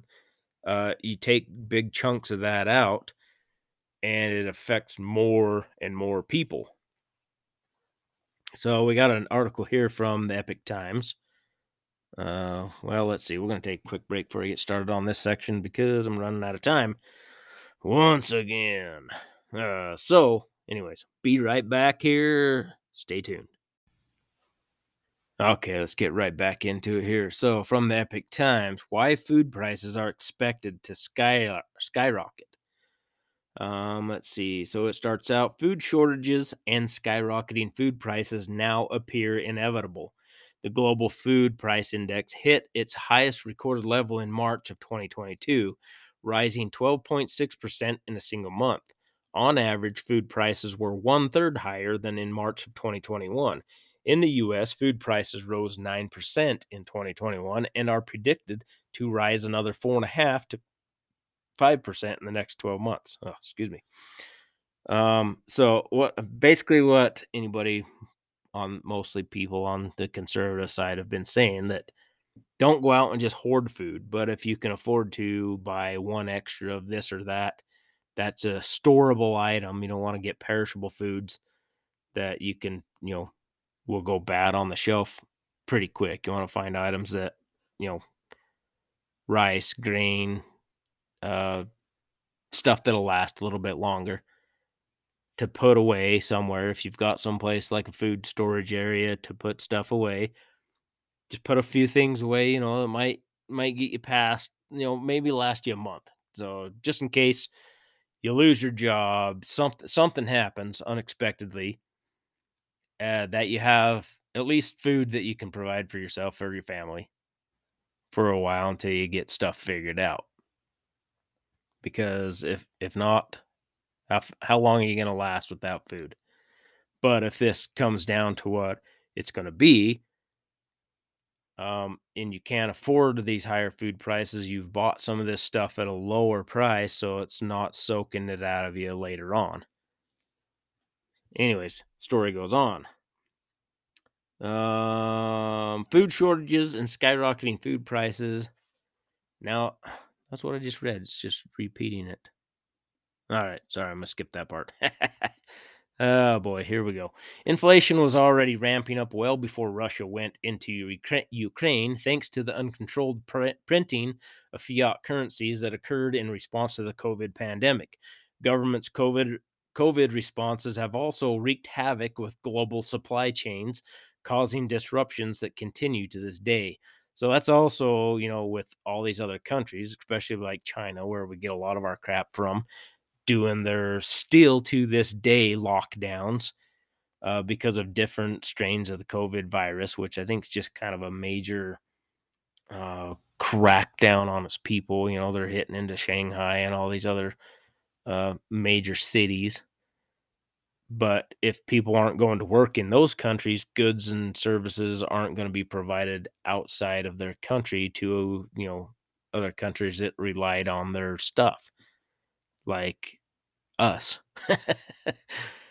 um, so anyways, there's more and more of that because that stuff's just backlogging at this point, where their factories aren't producing stuff. So what we were importing from them, those supplies are going to drain out, I think, fairly quickly.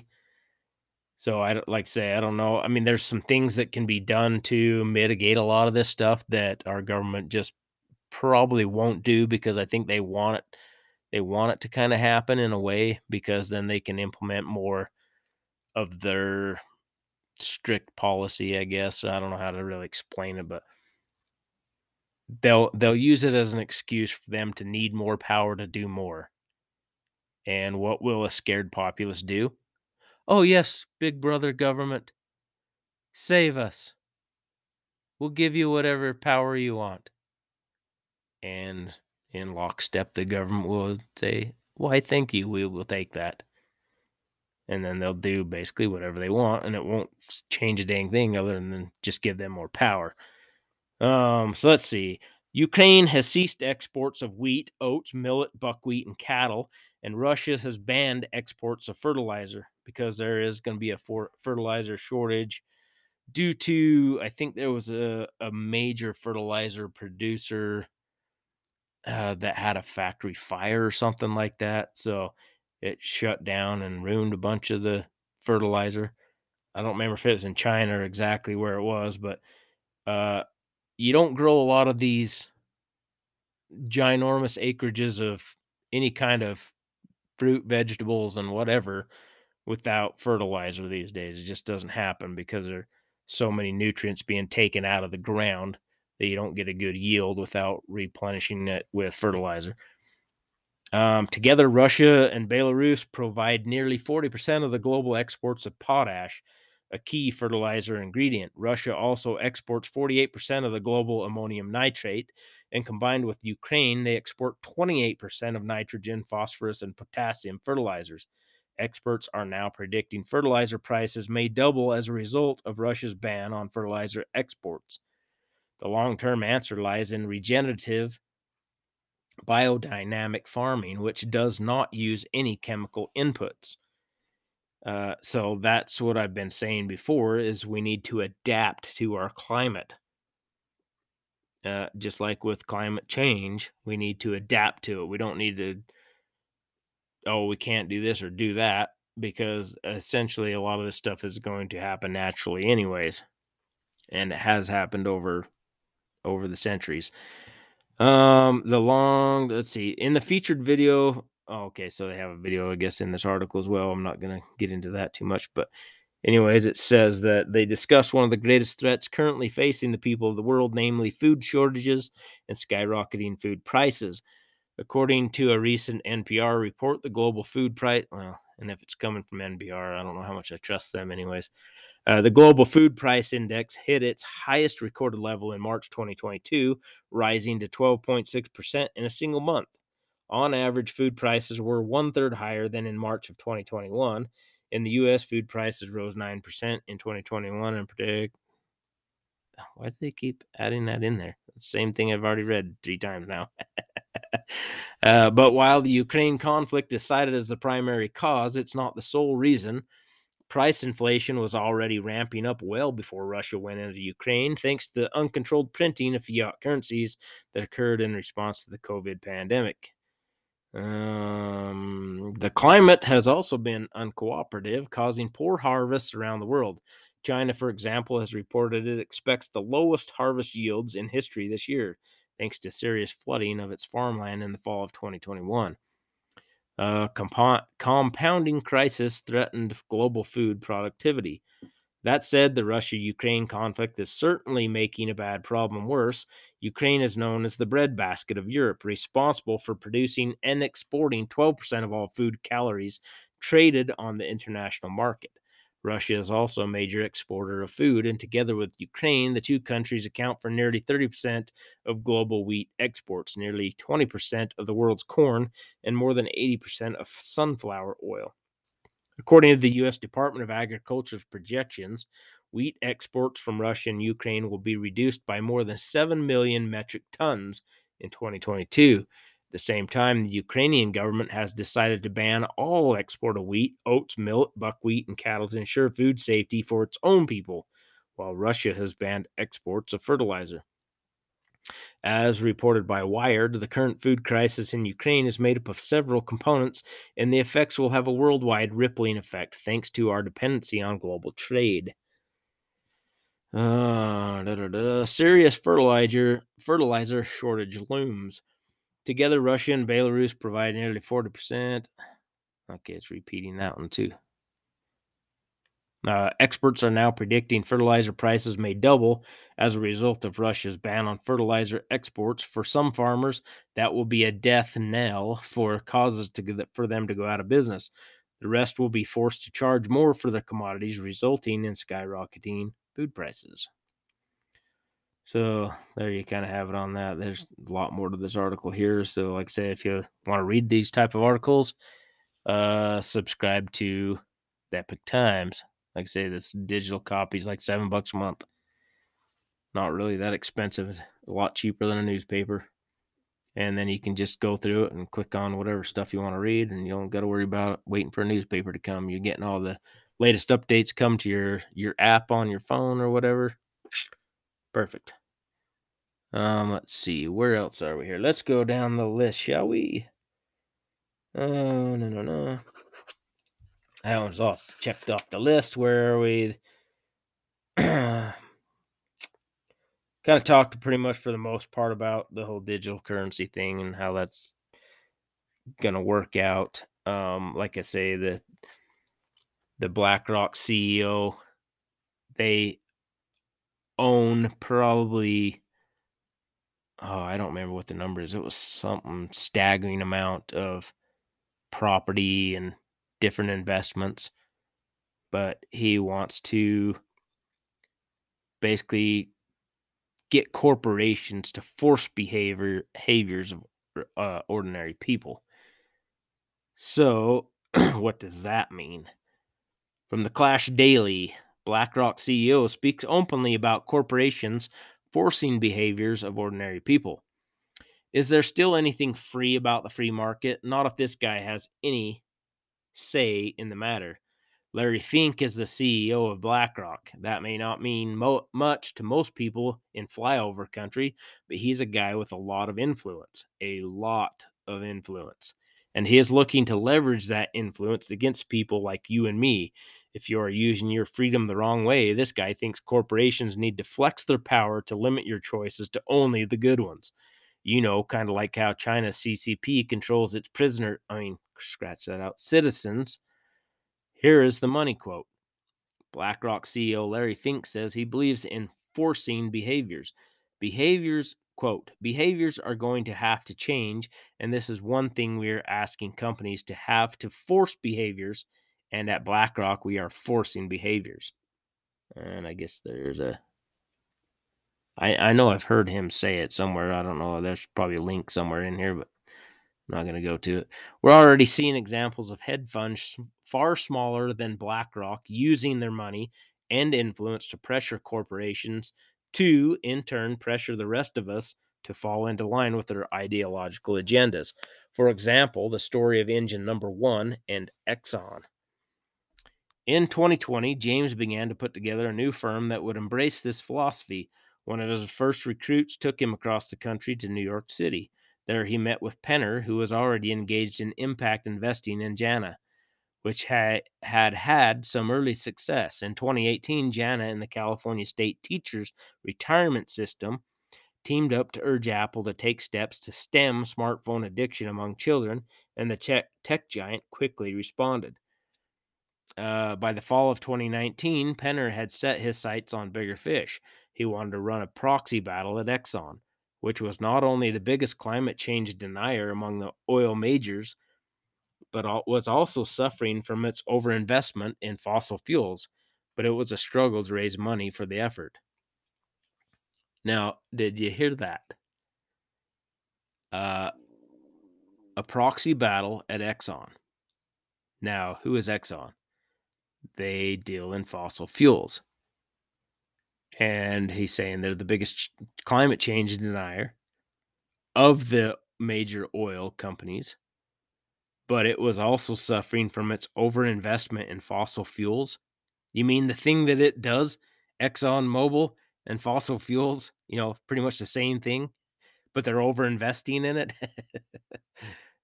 So anyways, then COVID shut down the global economy. Quote, COVID was a real turning point.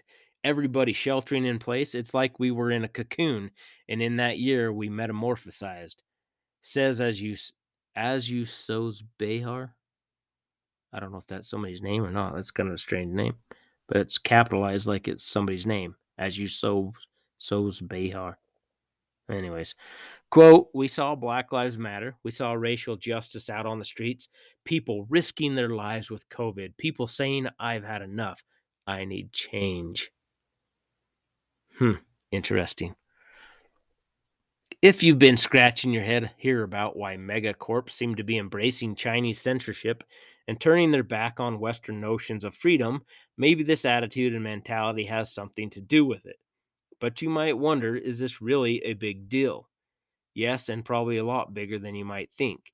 So part of that whole thing, what this other part of the article is saying about the proxy war on Exxon. So what they end up doing is if these firms can get people to buy enough stock in the company to be able to get onto the boards, especially if you're an environmentalist and you somehow have got a lot of money that can buy a ton of stock in these companies to be able to essentially buy your position, a board position to the company. Excuse me.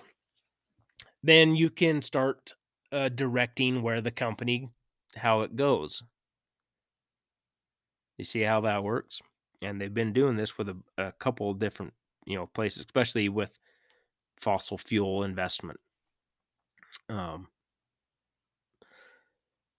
excuse me one more time. Dang it. Been talking too much. My throat's getting dry. So that's kind of what they're working at here. You get these big investment firms, especially like BlackRock. This Larry Fink guy, he's the CEO. Part of, not everywhere, but a lot of the reason why certain places have higher home costs, if you're trying to get into a home, and homes, the prices of homes are skyrocketing everywhere, it's because people like Larry Fink and BlackRock are going in and offering sometimes up to $100,000 more than what the house appraises for to buy it from people, which drives up the price in the market for everybody else. So you essentially can't afford to buy a place. So it really limits the number of people that can still afford to buy a home or even get financed for a home.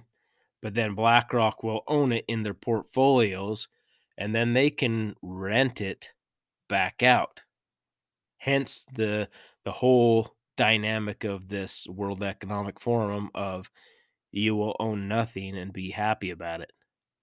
That's their whole philosophy here, and they're using these investment companies because BlackRock has, like, I think trillions of dollars worth of assets. So, anyways, this article goes on. Founded by Larry Fink in 1988, BlackRock is the most powerful Wall Street fund in the world with 9 trillion worth of assets under management. So, just chump change.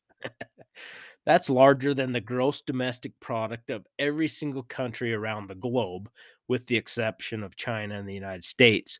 BlackRock's absurd liquidity means that if you look at just about every major publicly traded company in the world, you'll find that BlackRock is its first, second, or third largest shareholder. Go ahead, try it. Now, with that out of the way, let's talk about why you shouldn't be scared of BlackRock. You should be terrified. What BlackRock does is terrifying.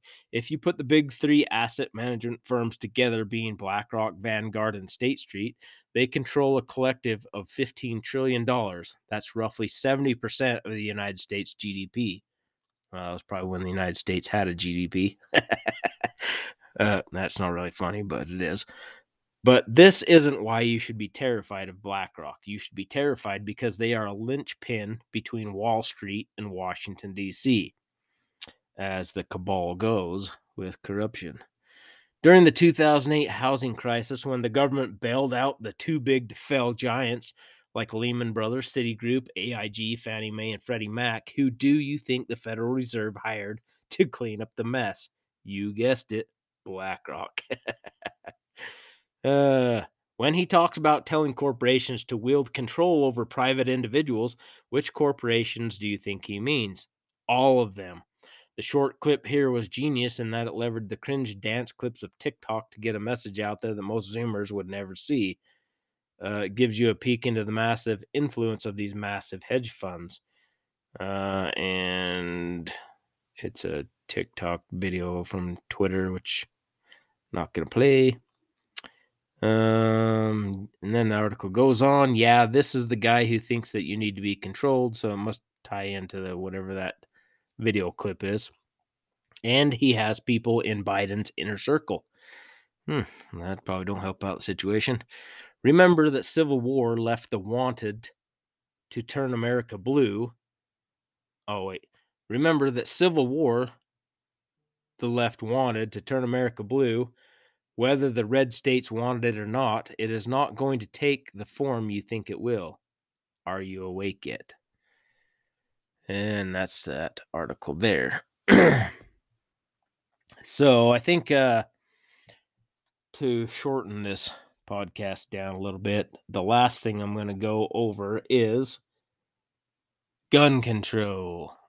Because it's a never-ending battle if you believe in the Constitution and our civil liberties and believe in the Second Amendment and it giving the American people kind of a hedge against this rogue power of federalized government and or any governments, that Biden has now come out with his new executive order to try and fight ghost guns.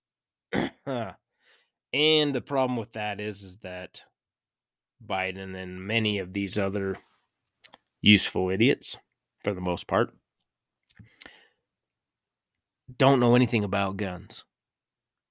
But somehow they're the experts on what new gun control laws we need to stop criminals from using them.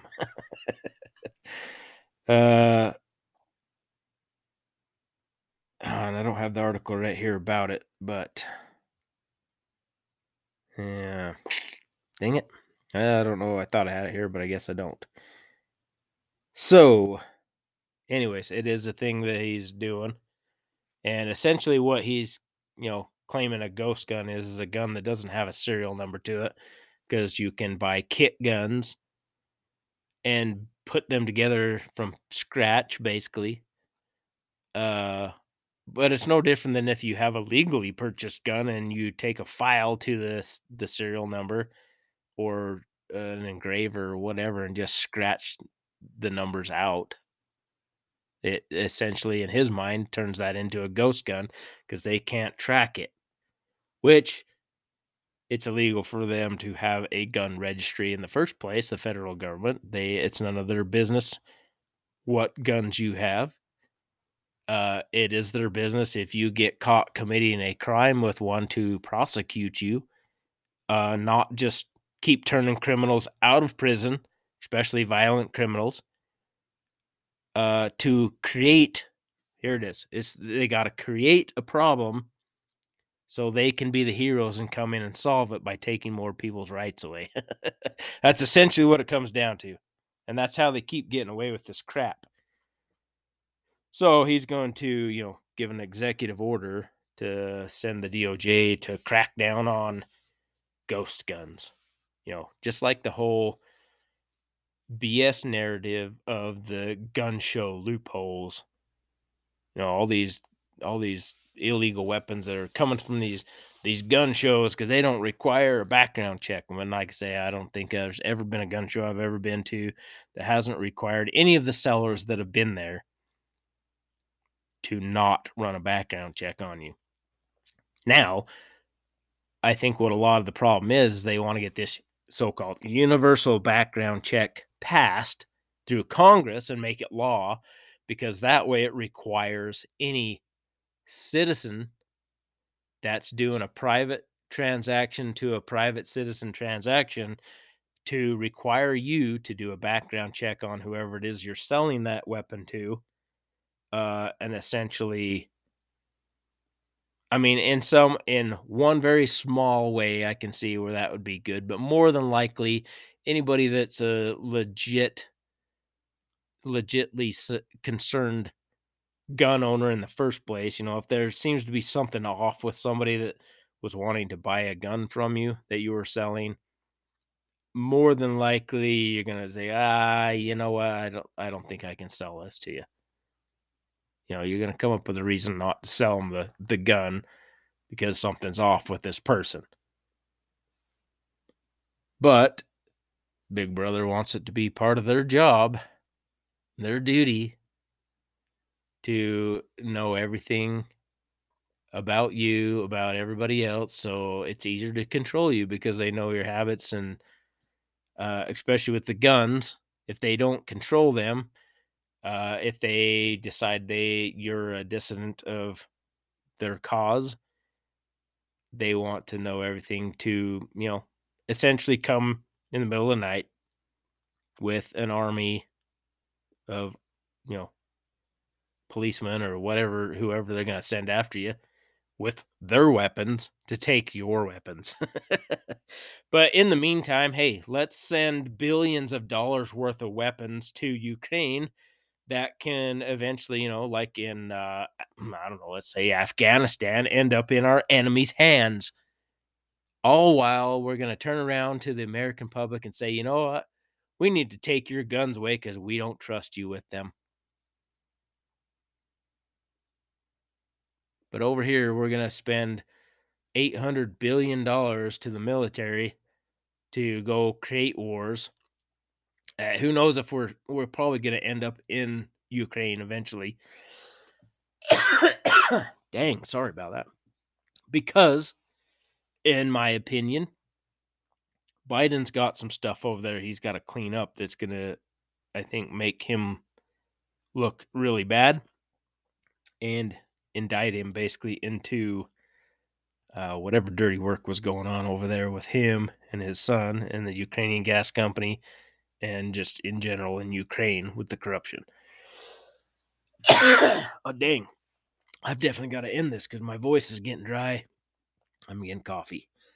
Not real coffee, but I'm starting to cough. You know what I mean? So I think we'll just end it on that. And just like I've said many, many times before, get yourself a copy of the Constitution and the Bill of Rights.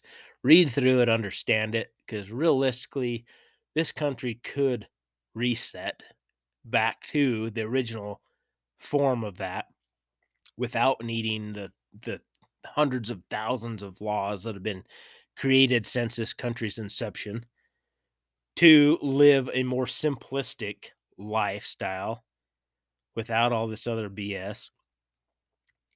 Erase all them laws. Let's start all over. Let's reset back to the Constitution instead of all these BS laws that give the government power but take it away from we the people. Read it, learn it, love it. Let's live it. But anyways, this week's episode of the Nilsson Show winds down now. I guess I should have started out with this, but I hope everybody had a great Easter weekend and good times with family members and your churches or whoever, whatever you did this weekend, camping. It's getting warmer in some places where you can actually do that. That everybody's had a good weekend. And with that, I shall bid you farewell. This is Justin Nilsson here once again. always improving and still never getting better. Signing off. Until next week, folks, have a good one.